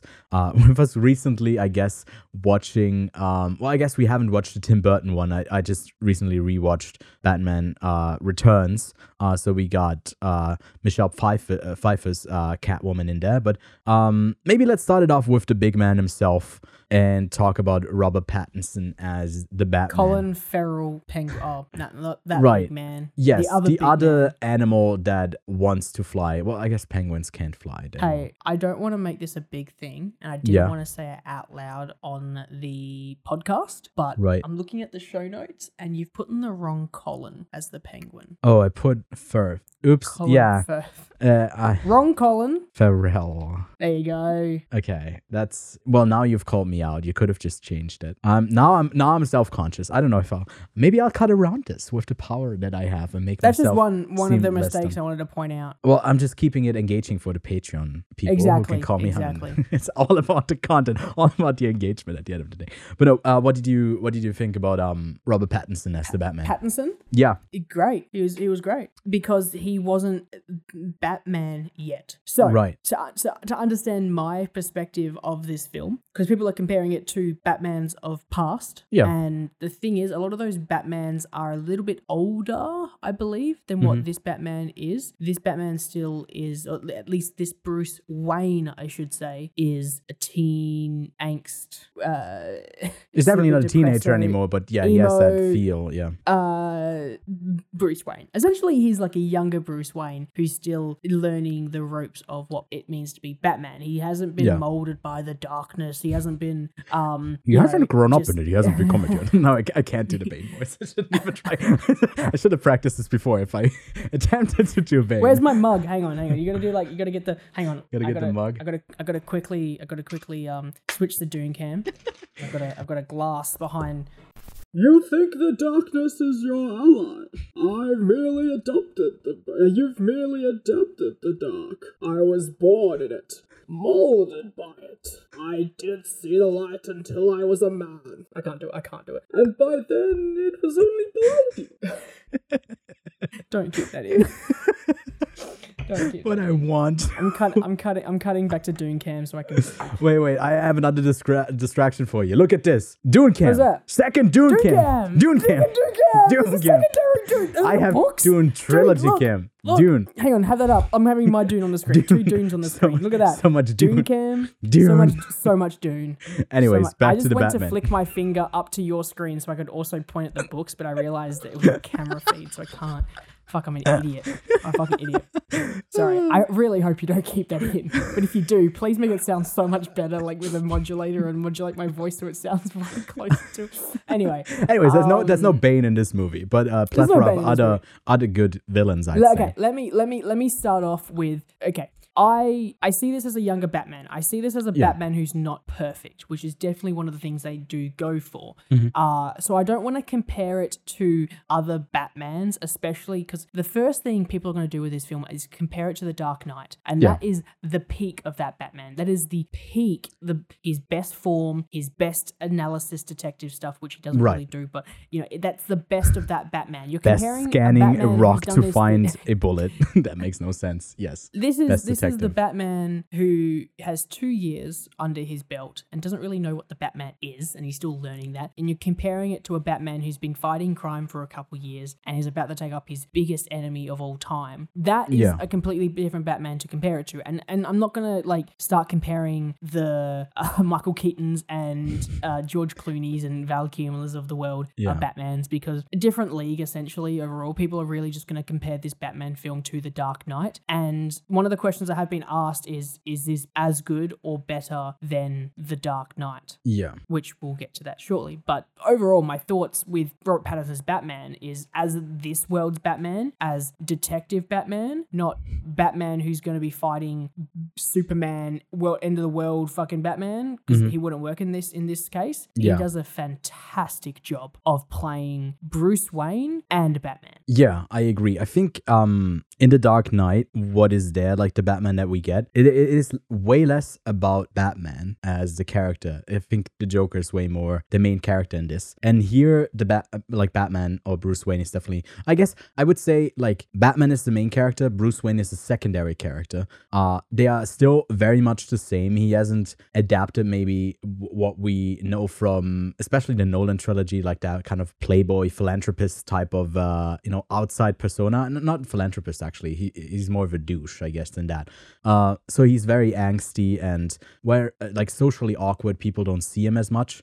I've seen that be criticized from people, that is like he's too close to it and it's too obvious that he's Batman. I don't really care. I think it's just like it makes sense for the character. I love that we are not coming from a point of, okay, how can this be as close to what fans want to see in like the like rich guy who fights crime and then still has a lot of fun that he puts out this outside persona. No, it's based on this guy is still like immensely scarred and traumatized by his past and what he's doing now, and he's very fucked up.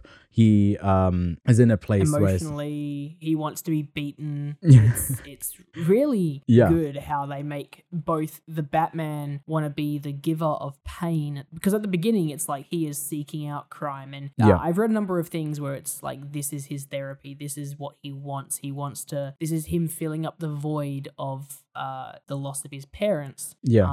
It's a very interesting Batman where it's not just because I've seen the same thing where it's like it's obvious that Bruce Wayne in this one is Batman, right? But it's also obvious when a millionaire playboy philanthropist Bruce Wayne is in a dining scene and then all of a sudden gets hijacked and he's nowhere to be seen, but here comes the Batman. Like, what a coincidence that he's not there. Like it's easy to pick apart when you're looking at it from a outside perspective that it's like, obviously he's Batman. How can people not see that he is the Batman? And it's like, that's not the point. They're two different characters, essentially. I mean, it's the same character, but it's two different personas that they play. I can definitely, sorry.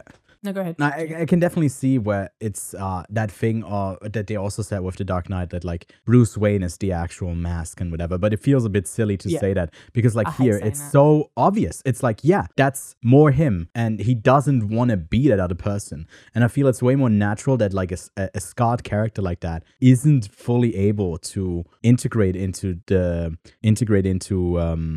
world. And this is, it's not a spoiler, but like he has a different approach of like getting into a certain place with Bruce Wayne and Batman, and he goes to the same place 3 times and he does it differently each time. And I think that's really telling of the character overall, how he still has a lot of stuff to figure out, and maybe also on the journey figures out that some stuff he can't figure out. I'm trying to be as vague as possible, but like that's what I want out of a Batman story, out of a superhero story. It's like they're not perfect, and they do have their faults, and maybe just like structurally what he does can't fix some of the problems that the city is facing.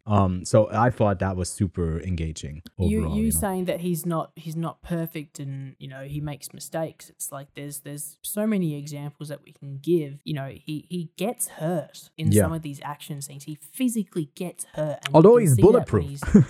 Although he's bulletproof. He's not damage proof. He gets hurt, he gets hit, and he gets back up and keeps fighting. Some kid was like, I don't like your hair, and he was like, what, really really angsty. There's cool sequences where he like gets away, but then something happens that just like throws a spanner into the works. Like he's not the Batman that you have that has prepared for everything. He's thought of every scenario, every situation, has a plan for everything, because he's not Batman. He's not that Batman yet. He hasn't prepped for that. He hasn't really dealt with these massive villains. He's also going in being okay to die. That's another aspect that you can really see the self-destructive nature of what he's doing. So I thought that was also another very strong overall theme, and like the way that it. With that, like to go into the learning side of things, it's not like he gets he gets more Batman as he goes along. Yeah. And it's not until the last sequence that we go and to get quickly to the end, because this is how I can explain whether I like the film or not. But when we got to the last scene of this film, and that's where you would definitely say that he is the most Batman of any of the scenes throughout this film. Like, yeah, I'd say he's he's Batman, but this is where he was like, he stepped up to the plate and became the Batman. I was sitting in my seat and was like, I want another film.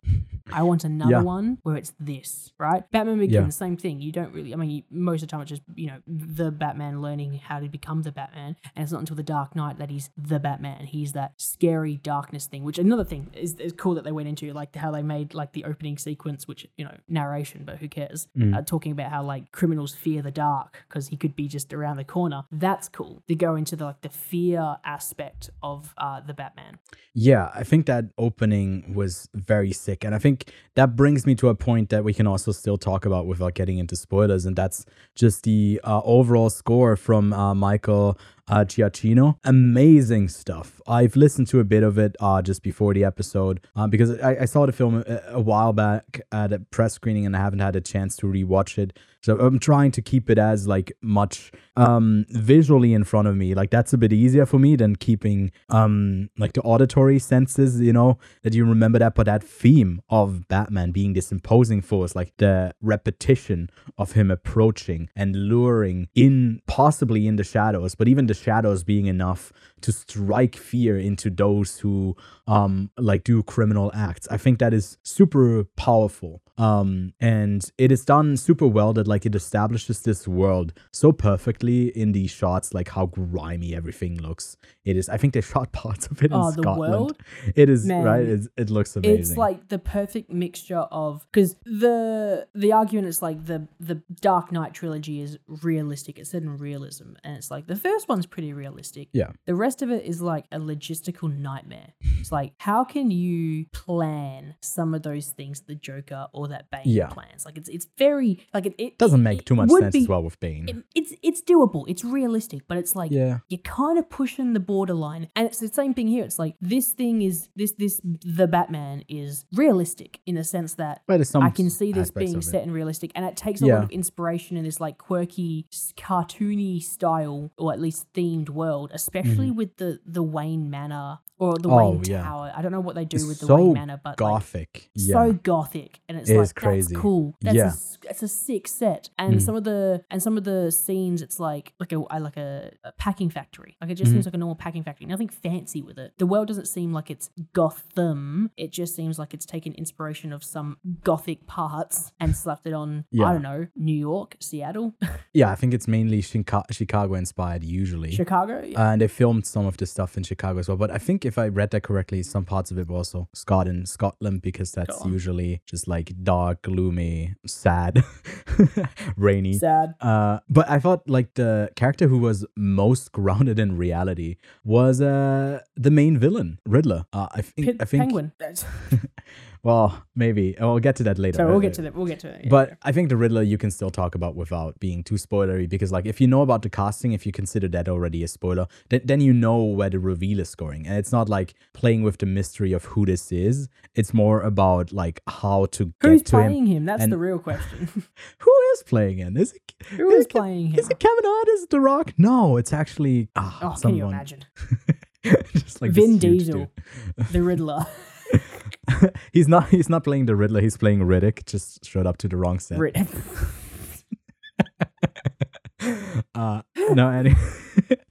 Anyways, I think he does a great job overall. I think he works so well even when you don't see his face yet. And I mean, Matt Reeves said that like he's Zodiac inspired. That's why like I don't like the comparison game even to The Dark Knight, because like this is way much a Batman story than it is like a villain showcase. I think it's more about like the sins of the family, the sins of the father, how it's also quite political in this sphere of this universe that it tackles. Like, why are certain things happening, and how can you make change in this like really broken world that obviously we are not as bad, I guess, which is great that we don't have Colin Farrell as this crazy guy.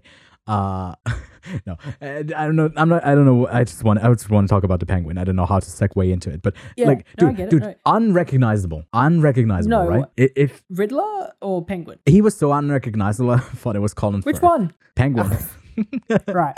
I was going to say, Honest you can't tell mistake. it's Paul Dano with a mask on, but like Colin Farrell, if you didn't tell me it was Colin Farrell, I would not have guessed. I mean, I can see his face, but like it's so different. Give me any guesses, didn't give me any hints, I would have just said a random actor and they would have been completely wrong because he is just hidden behind all that makeup. Also not Irish. It looks great.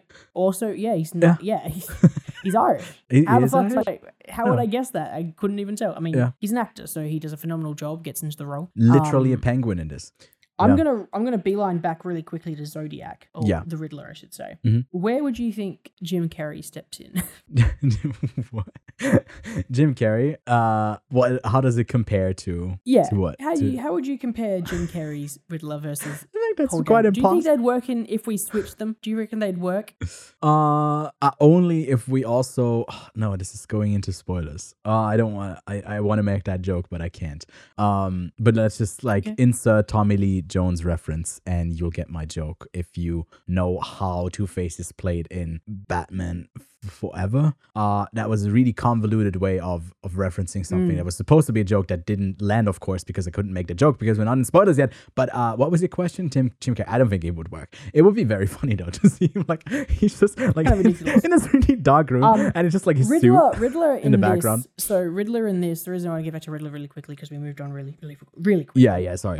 Is like, as I said, Batman is in his beginning phases. He's learning who the Batman is, and that goes across the board for all of the characters in my eyes, besides two, and those two are Alfred and the Riddler. Because I feel like the Riddler is established. He knows what his purpose is. He knows what his style is. Sure, he doesn't have like a crazily cool costume. He's just got a generic costume that he's thrown at a $2 store and whacked it on.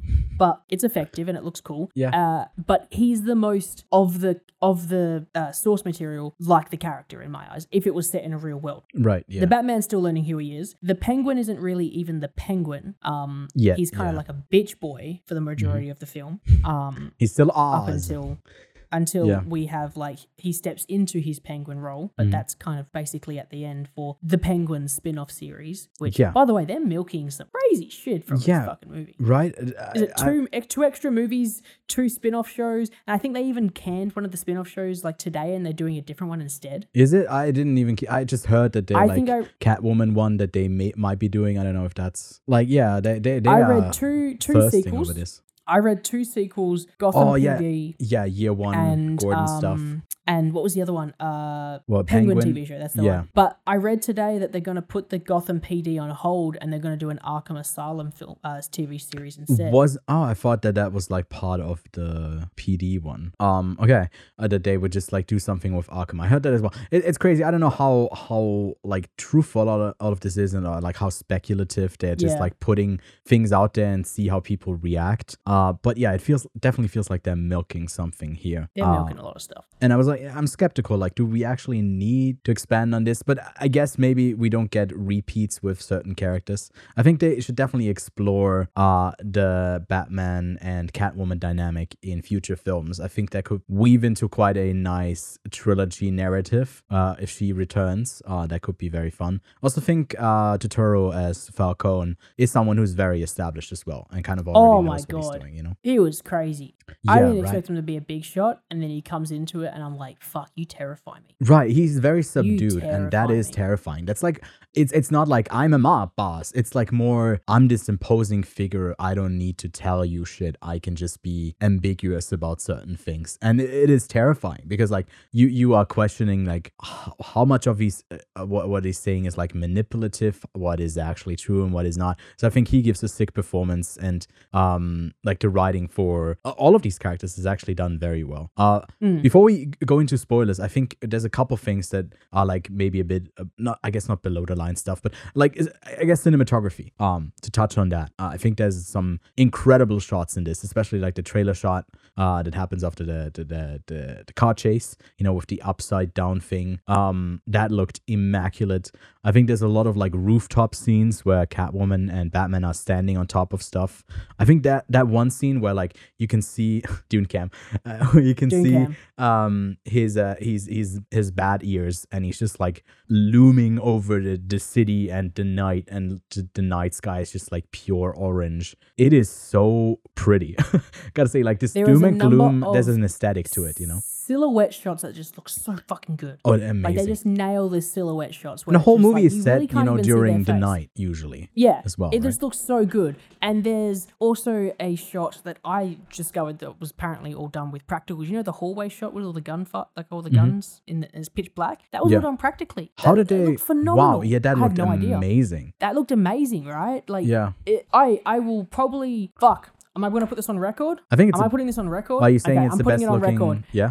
It's the best looking Batman movie. Oh, yeah, no, for sure. Yeah, I agree. I would even go so far, it's probably the best looking superhero film that I've ever seen. It is amazing. I don't know shit. The closest one. Fuck. I don't think there's like Marvel is bringing anything to the table, to be honest. So Thor Ragnarok is is colorful, but it's nothing special. Superhero movie ever? Yeah. What else would you step up to the table? Well, again, no. Oh, fuck. Oh, never mind. Visually? Yeah, no. Spider-Man Into the Spider-Verse is. I mean, yes, might be better. But I was also going to put forward, like, I think Logan is shot. What was I about to say in black and white as well. And I was also going to put forward. Okay, I'm going to raise you. You've raised the Batman. I'm going to raise you Logan. I'm going to raise the Dune trilogy once again.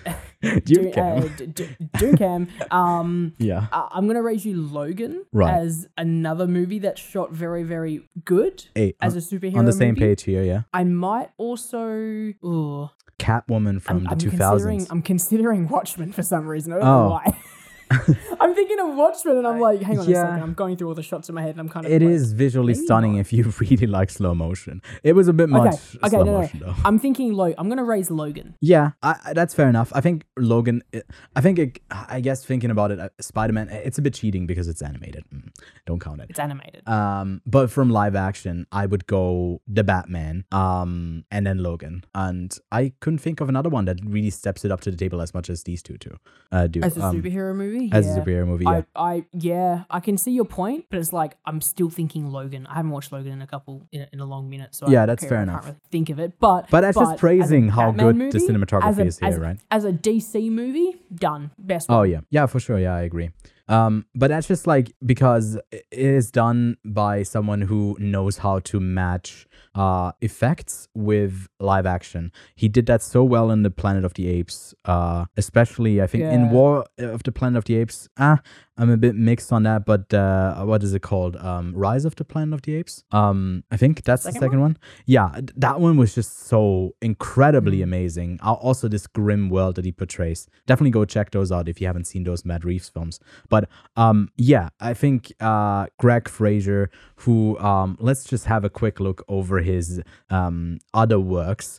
He did Rogue One, but he did do Dune as well. He also already worked he had worked in 2010 already with Matt Reeves when he did American remake of Let Me In, which I think is originally from Norway, which was like one of those adaptations. I saw this one first, then watched the original. I thought it didn't suck. It was quite good. He also shot Vice. He shot Zero Dark 30, Foxcatcher, Killing Them Softly. So he's got some. I guess more recently he's gotten these like very dynamic, dark-looking films that he's nailing. But yeah, man, just incredible. Just like recent lineup as he has with Dune and then the Batman. I hope they keep him on for future installments. Okay, let's talk about spoilers. I think there's a couple more notes that we do have that I put in non-spoilers. We can definitely talk about those in spoilers. So I feel like you are definitely driven to lead us into a specific moment. So Lachlan, what do you want to talk about in spoilers?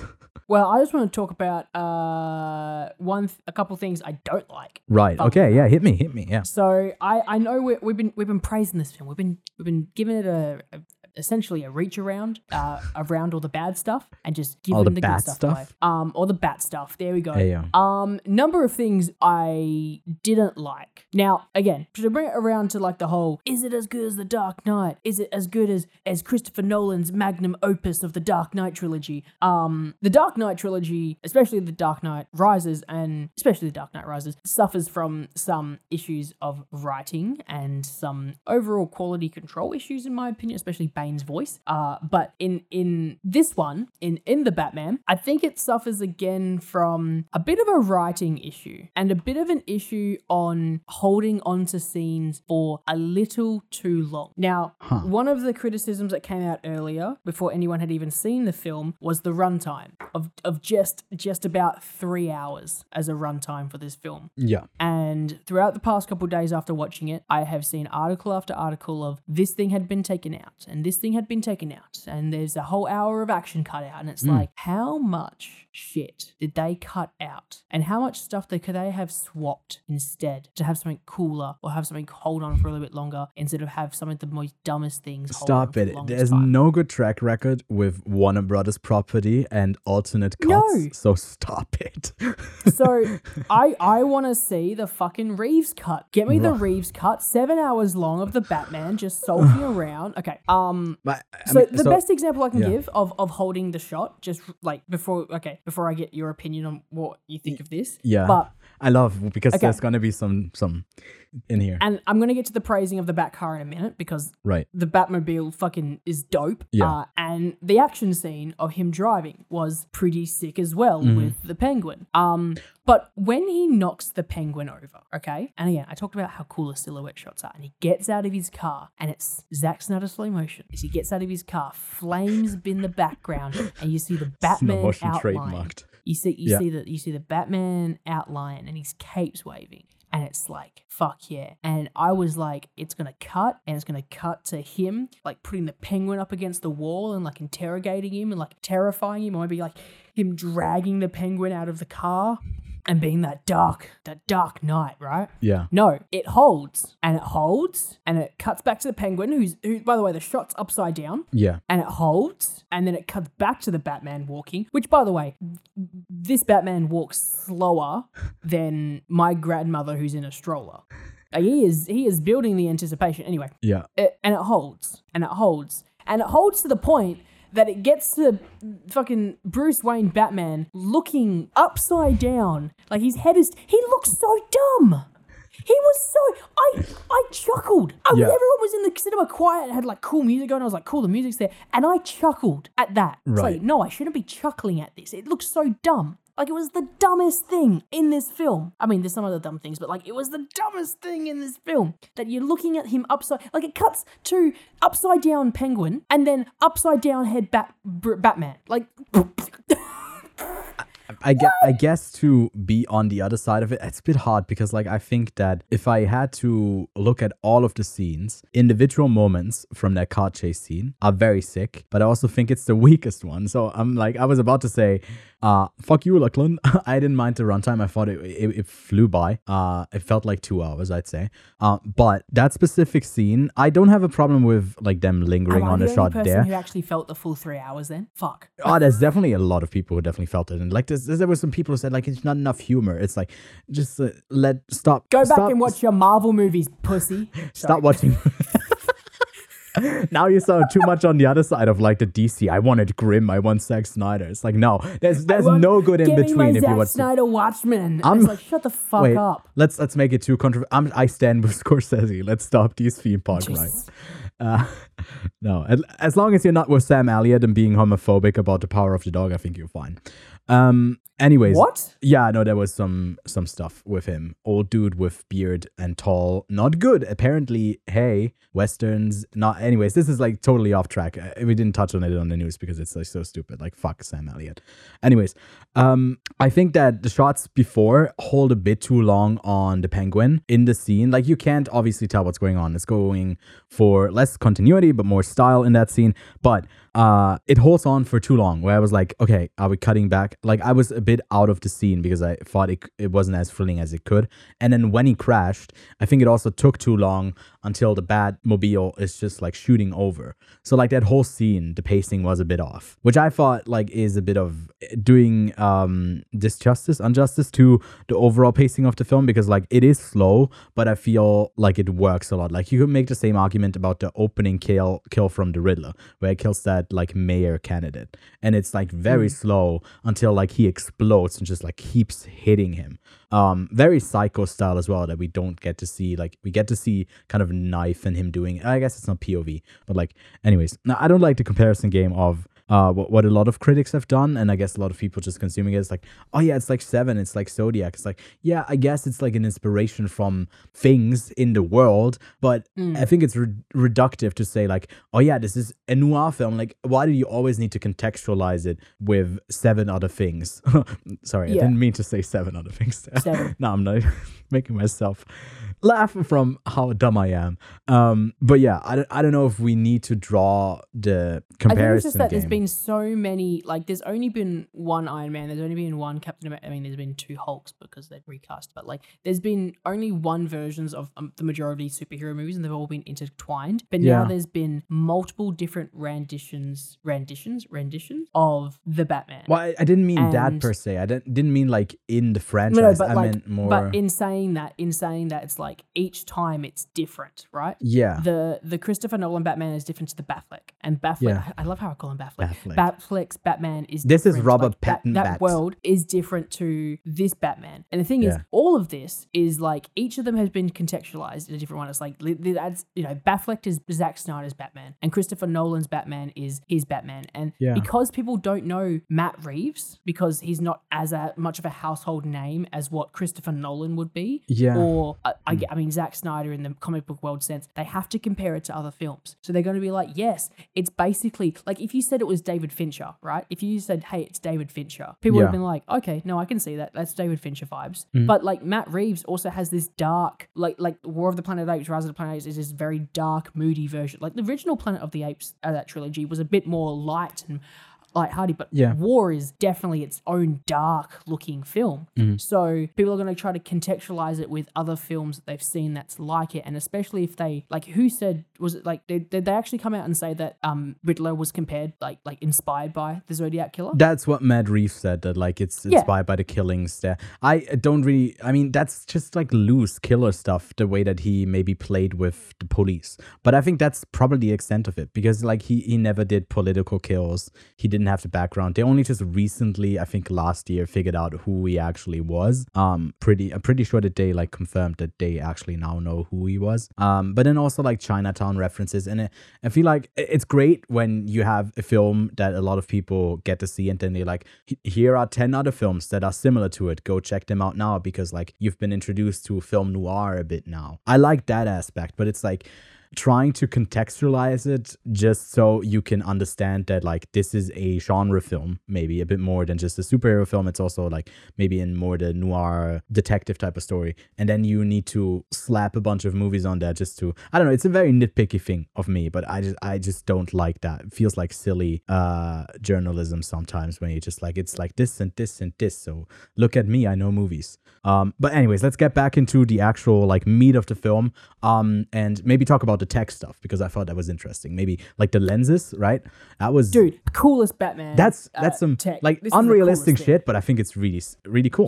Yeah. I was like, because obviously I knew going in it was definitely going to be detective Batman, not action-packed Batman, which is, I was kind of excited to see, like have a Batman do like detective work. And the fact that he can wear those glasses and like lenses, and go back and investigate what he's already seen, so cool. Yeah, it does make a lot of sense. So cool. He doesn't have like a crazy like bat suit that can fly or like take hits from fucking Superman. He's basically just like, I'm gonna solve this crime by looking at the clues. Yeah, I think also narratively it does make sense, because like the whole story is so much about him observing and learning from it and growing from it and actually understanding what's happening. and to have something that he can like reflect with being able to go back, recording everything. I think that narratively makes sense, and how he's not opposed to Catwoman and like her way of approaching things. He's just like seeing the world through her eyes, like very literally right in that scene. I like when there's like an underlying thing where you're like, ooh, that kind of makes sense for where the character is going as a whole. It's the gliding. There's a failed gliding. Which I guess was kind of more of the funnier moments that we got, and yeah, he's not without his flaws. Like, he can't do everything as seamlessly as maybe a Batman that attaches himself to a plane and just flies back, like in the Batman and like in the Dark Knight. And you wanted to touch on the Batmobile, right? So what were your thoughts on that? So cool. It looks like, sick, I know right? The Tumbler is pretty cool. From the Dark Knight, and there's definitely some cool inspiration from the comics in like the Tim Burton, Joel Schumacher films. But because this Batman was essentially like a gearhead, which I read, he was like a gearhead. Right. And he constructed this car from parts. So cool. And like when it revs up the first time, and I was sitting there in the cinema, and it's just vibrates the whole thing. I'm like, fuck yes. And then he stalls it or like stops it, and I was like, that's funny. That's cool.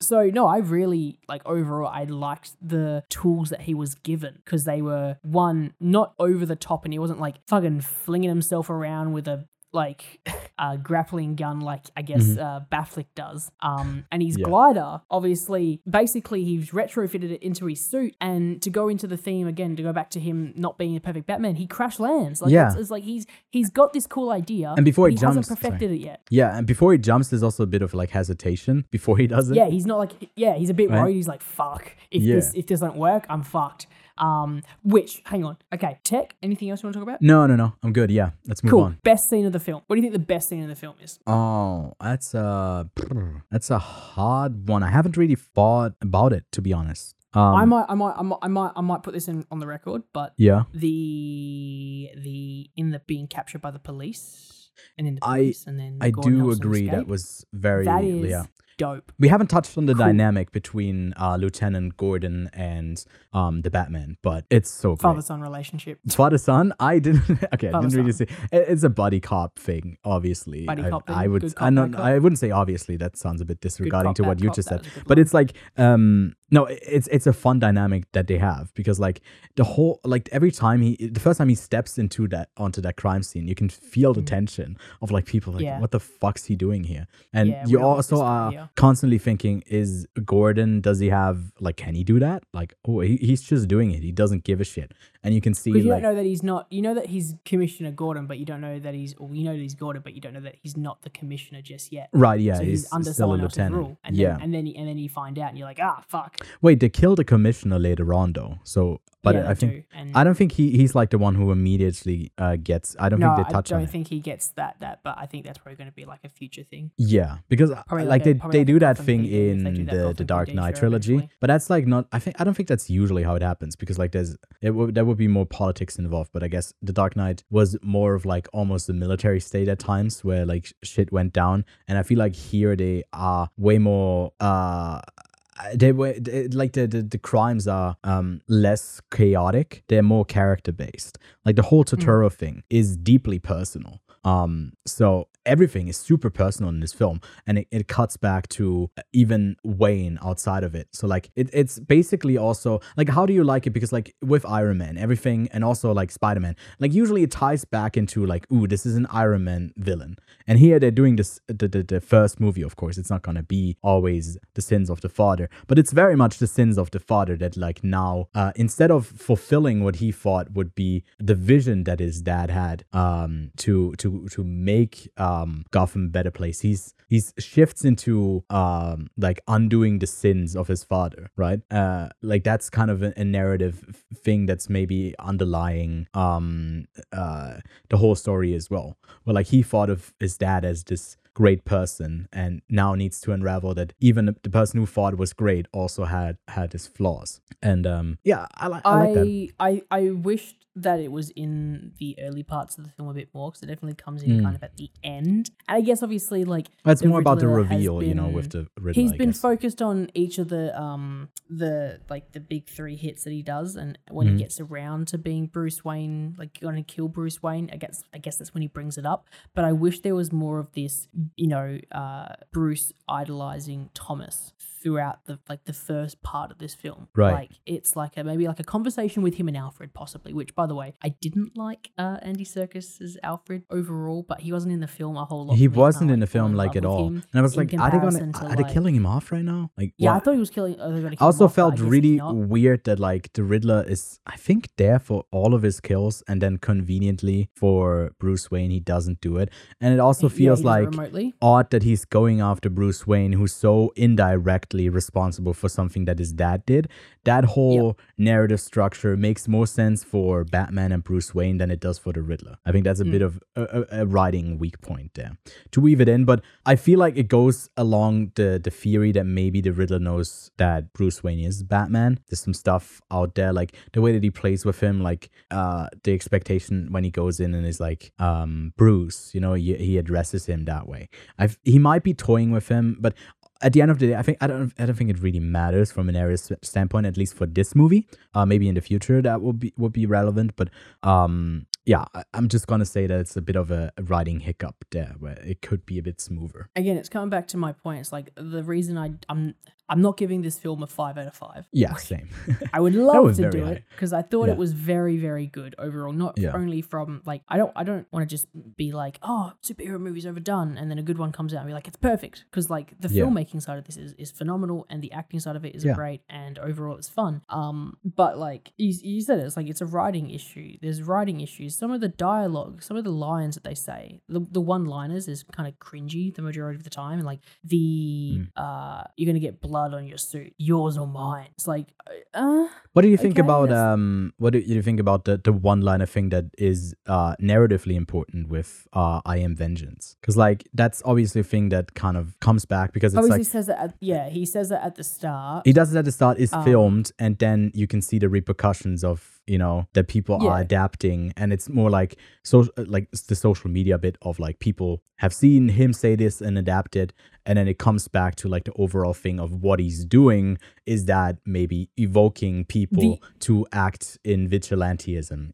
The vengeance line I think is okay. Like I think it's fine. I thought it was cool-ish. I didn't expect it so early into the film. I didn't expect it to be the big thing, but I guess it makes sense why they included it in the trailer and all of the trailers essentially, and at the start of the film, because it is the big part of this story. Saying like involving it to then be the big thing, I thought was actually kind of cool, because as I said, he's not the Batman. He's learning what the Batman is, and he's seeing that the Batman is a guy who goes out at night and he hunts down bad guys and he beats them up, and that's how he feels, because he's vengeance. He's taking back the power that those villains are taking away, or those criminals are taking away from innocent people. He's vengeance not only for the people that those criminals are hurting, but also to get back at the criminal that killed his parents, because I'm pretty sure he just assumed that it was just I think they said that he thought it was just a random guy on the street. Which obviously it's not. I mean, everything ties back to organized crime in this film, which I guess maybe someone mentioned this to me, that like the mission for Batman is kind of easy, because he would just have to get rid of the organized crime and then like the mafia stuff, and then the city would be pretty like clean overall. And maybe that's where Harvey Dent will tie in, because I could definitely see a storyline that's usually the storyline that in The Long Halloween, that's also the storyline that they go with. It's the one that they go with in The Dark Knight, how he becomes that character. The Dark Knight actually adapts some. I didn't notice like from The Long Halloween as well. I don't know if it's in other comics as well, but I watched the movie, and there's a lot of stuff that they adapt from that storyline. There's also, I think, some other influences from a run called Batman Ego and Batman Year One. And yeah, I just think that the future for this franchise also looks great, where I'm like, they are stretching it out to be like this, just milk it as much as they can. With the TV shows, it looks like that. With the narrative of the film, I cannot wait for the next one. Because I think there's some very great setups in the future. But Lachlan, maybe let's talk about a bad setup. Or at least what I thought was the weakest scene in the whole film, which is that. Can I guess? Well, yeah, I mean, it's pretty obvious. Joker. Yeah, the Joker.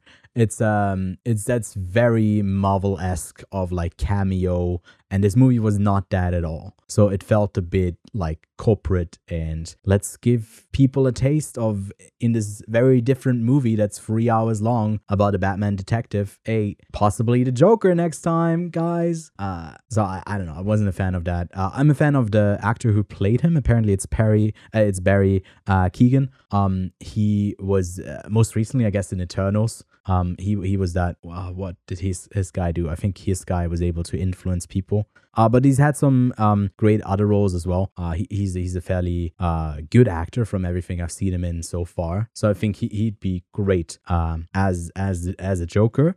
It just felt like, why do we need this right now in the story? You know. I agree that the tease of the Joker is dumb.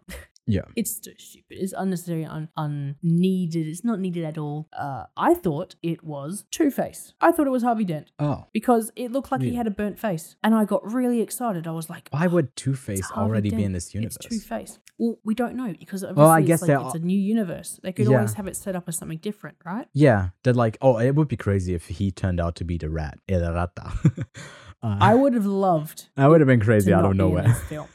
I also, again, I read that there's like multiple, well, not multiple, I think there's only like 2 or 3 scenes that he's also in that they cut from this. A character that's playing Harvey Dent? No, the character that's playing the Joker. Oh, right. Or the actor that's playing the Joker. They've cut out a couple other scenes that he's in. They've Shailene Woodley'd him out of the Amazing Spider-Man 2 in that Interesting, sense. right? Yeah. So overall, it's unnecessary to have him in here. Like, you don't need to tease the Joker. The Joker will literally sell anyone, even if it looks kind of shit like Suicide Squad did. But there's plenty of other villains that they could tap into instead to bring in, and they've used Joker in every single series essentially.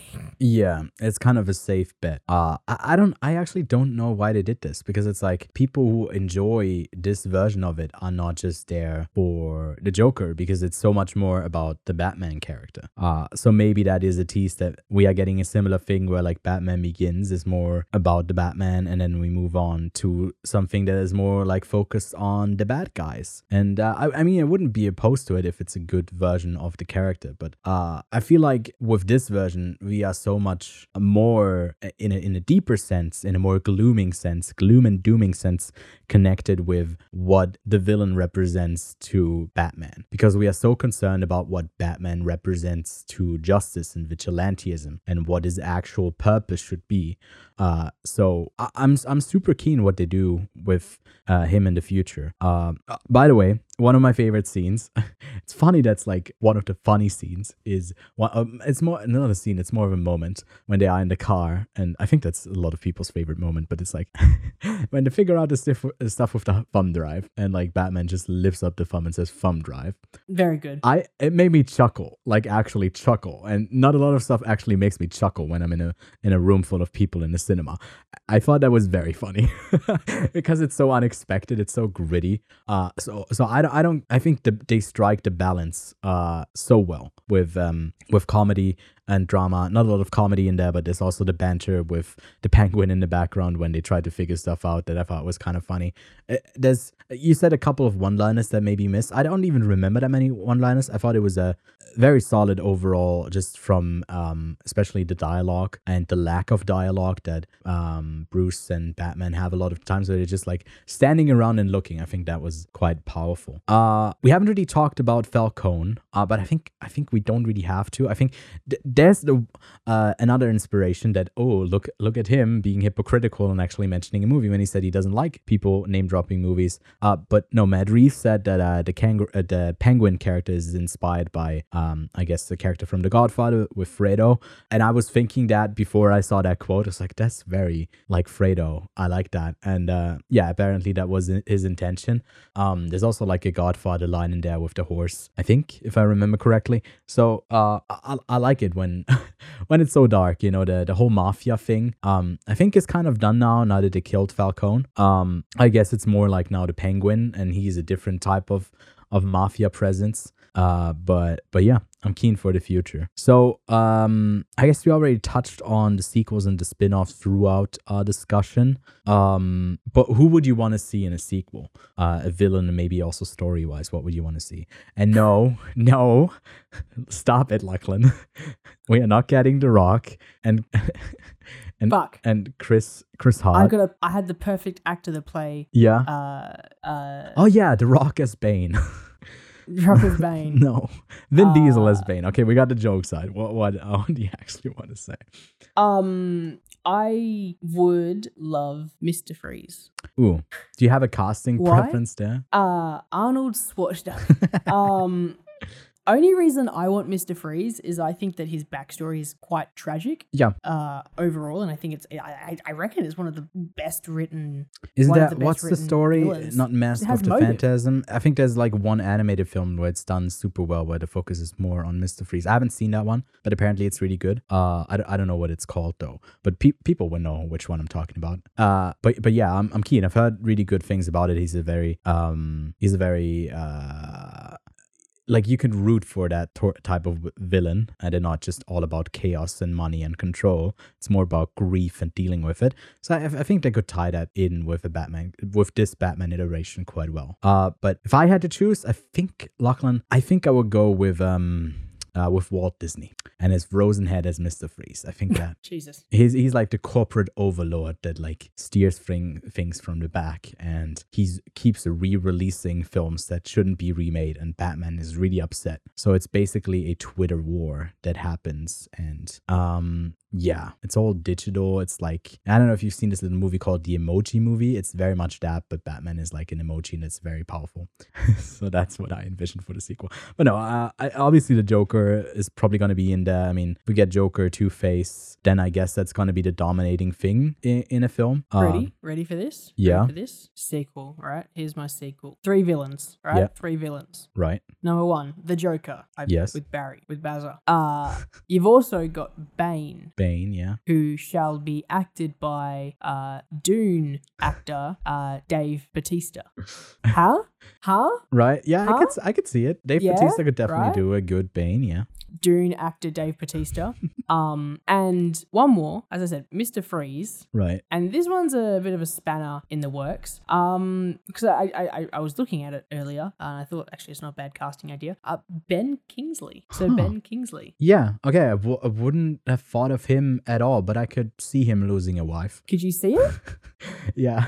I can see it. I can see it. I thought for some reason, because I always think you're gonna go down the Ryan Gosling route of just like putting it into every movie because you loved him. Put Ryan Gosling in Blade Runner 2049. Well, now you're thinking of it, Scarecrow.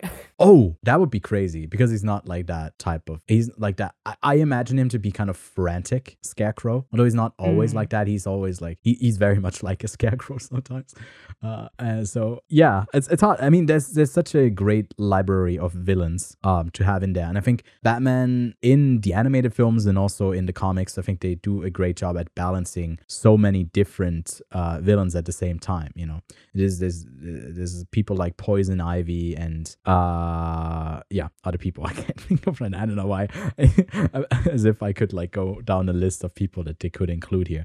But yeah, so I'm keen for the future for this franchise. I think they're gonna continue to do great things if Matt Reeves stays on to do them. Lachlan still wants the Reeves cut. I can do without. We don't need a hashtag. I think this movie is more than fine. Cut. Give me the Reeves cut. But even not getting the Reeves cut and not protesting out of spite of not getting a 6-hour long movie, Lachlan, what would you give the Batman?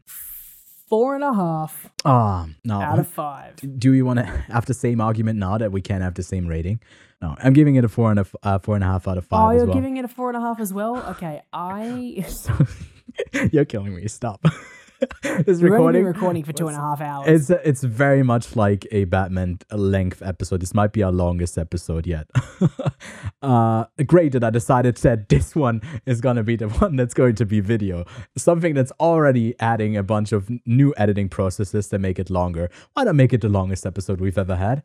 Anyways, but it's very much in theme, so I hope you enjoyed our discussion, and we'll be back next week to talk about the new Pixar film Turning Red, as well as after Yang and Fresh. We'll see how deep we go into the smaller films.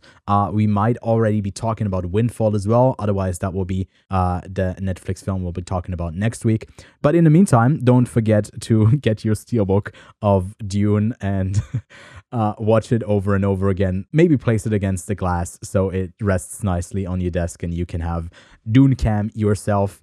And don't forget to rate us over on Apple Podcasts and on Spotify. And if this ends up being on YouTube, consider subscribing. There will be a new weekly episode out here as well, and we might even do some other content on the YouTube soon. So would be pleased if you stayed on for that and left a like and maybe shared it with a friend. Goes a long way to help us grow as a show.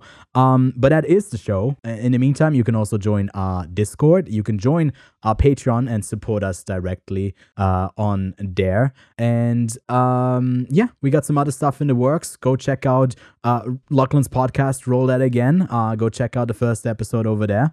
And we'll catch you next time.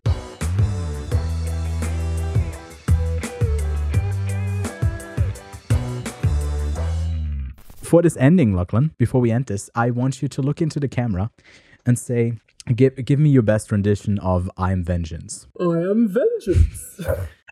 That's my best Bane impression. Calm down, Doctor. I was merely... Calm down, Doctor. Now's not the time for fear.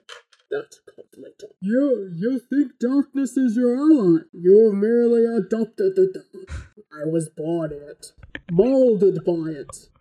I didn't see the light until I was a man, and by then it was only blinding.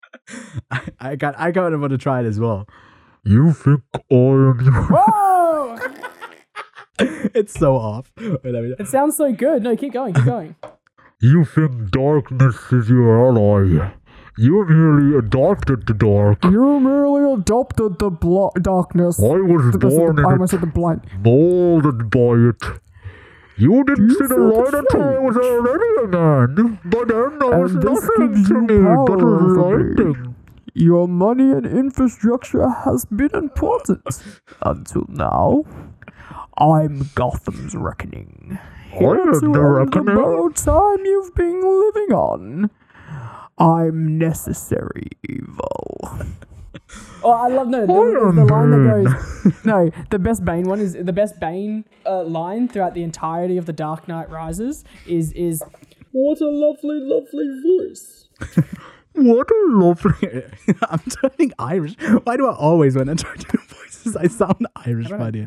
Oh, dude, look at this. Check out Dune Cam now. I've updated it. Dune Cam? Oh, it's open Dune Cam. Dude, that's only the stuff that people get that stay until the very end, after the actual outro song. That's the content that we can't provide, you know? What's better than this? A fucking 480p cam of 2 4K disc views. Dude, I'm running lights. Dude, like when we started recording, the sun was up. The sun was properly up. Now we've been recording for like almost 3 hours. The sun is gone. The sun is literally now on your side of the planet. The sun is setting, and I am vengeance. All right, bye.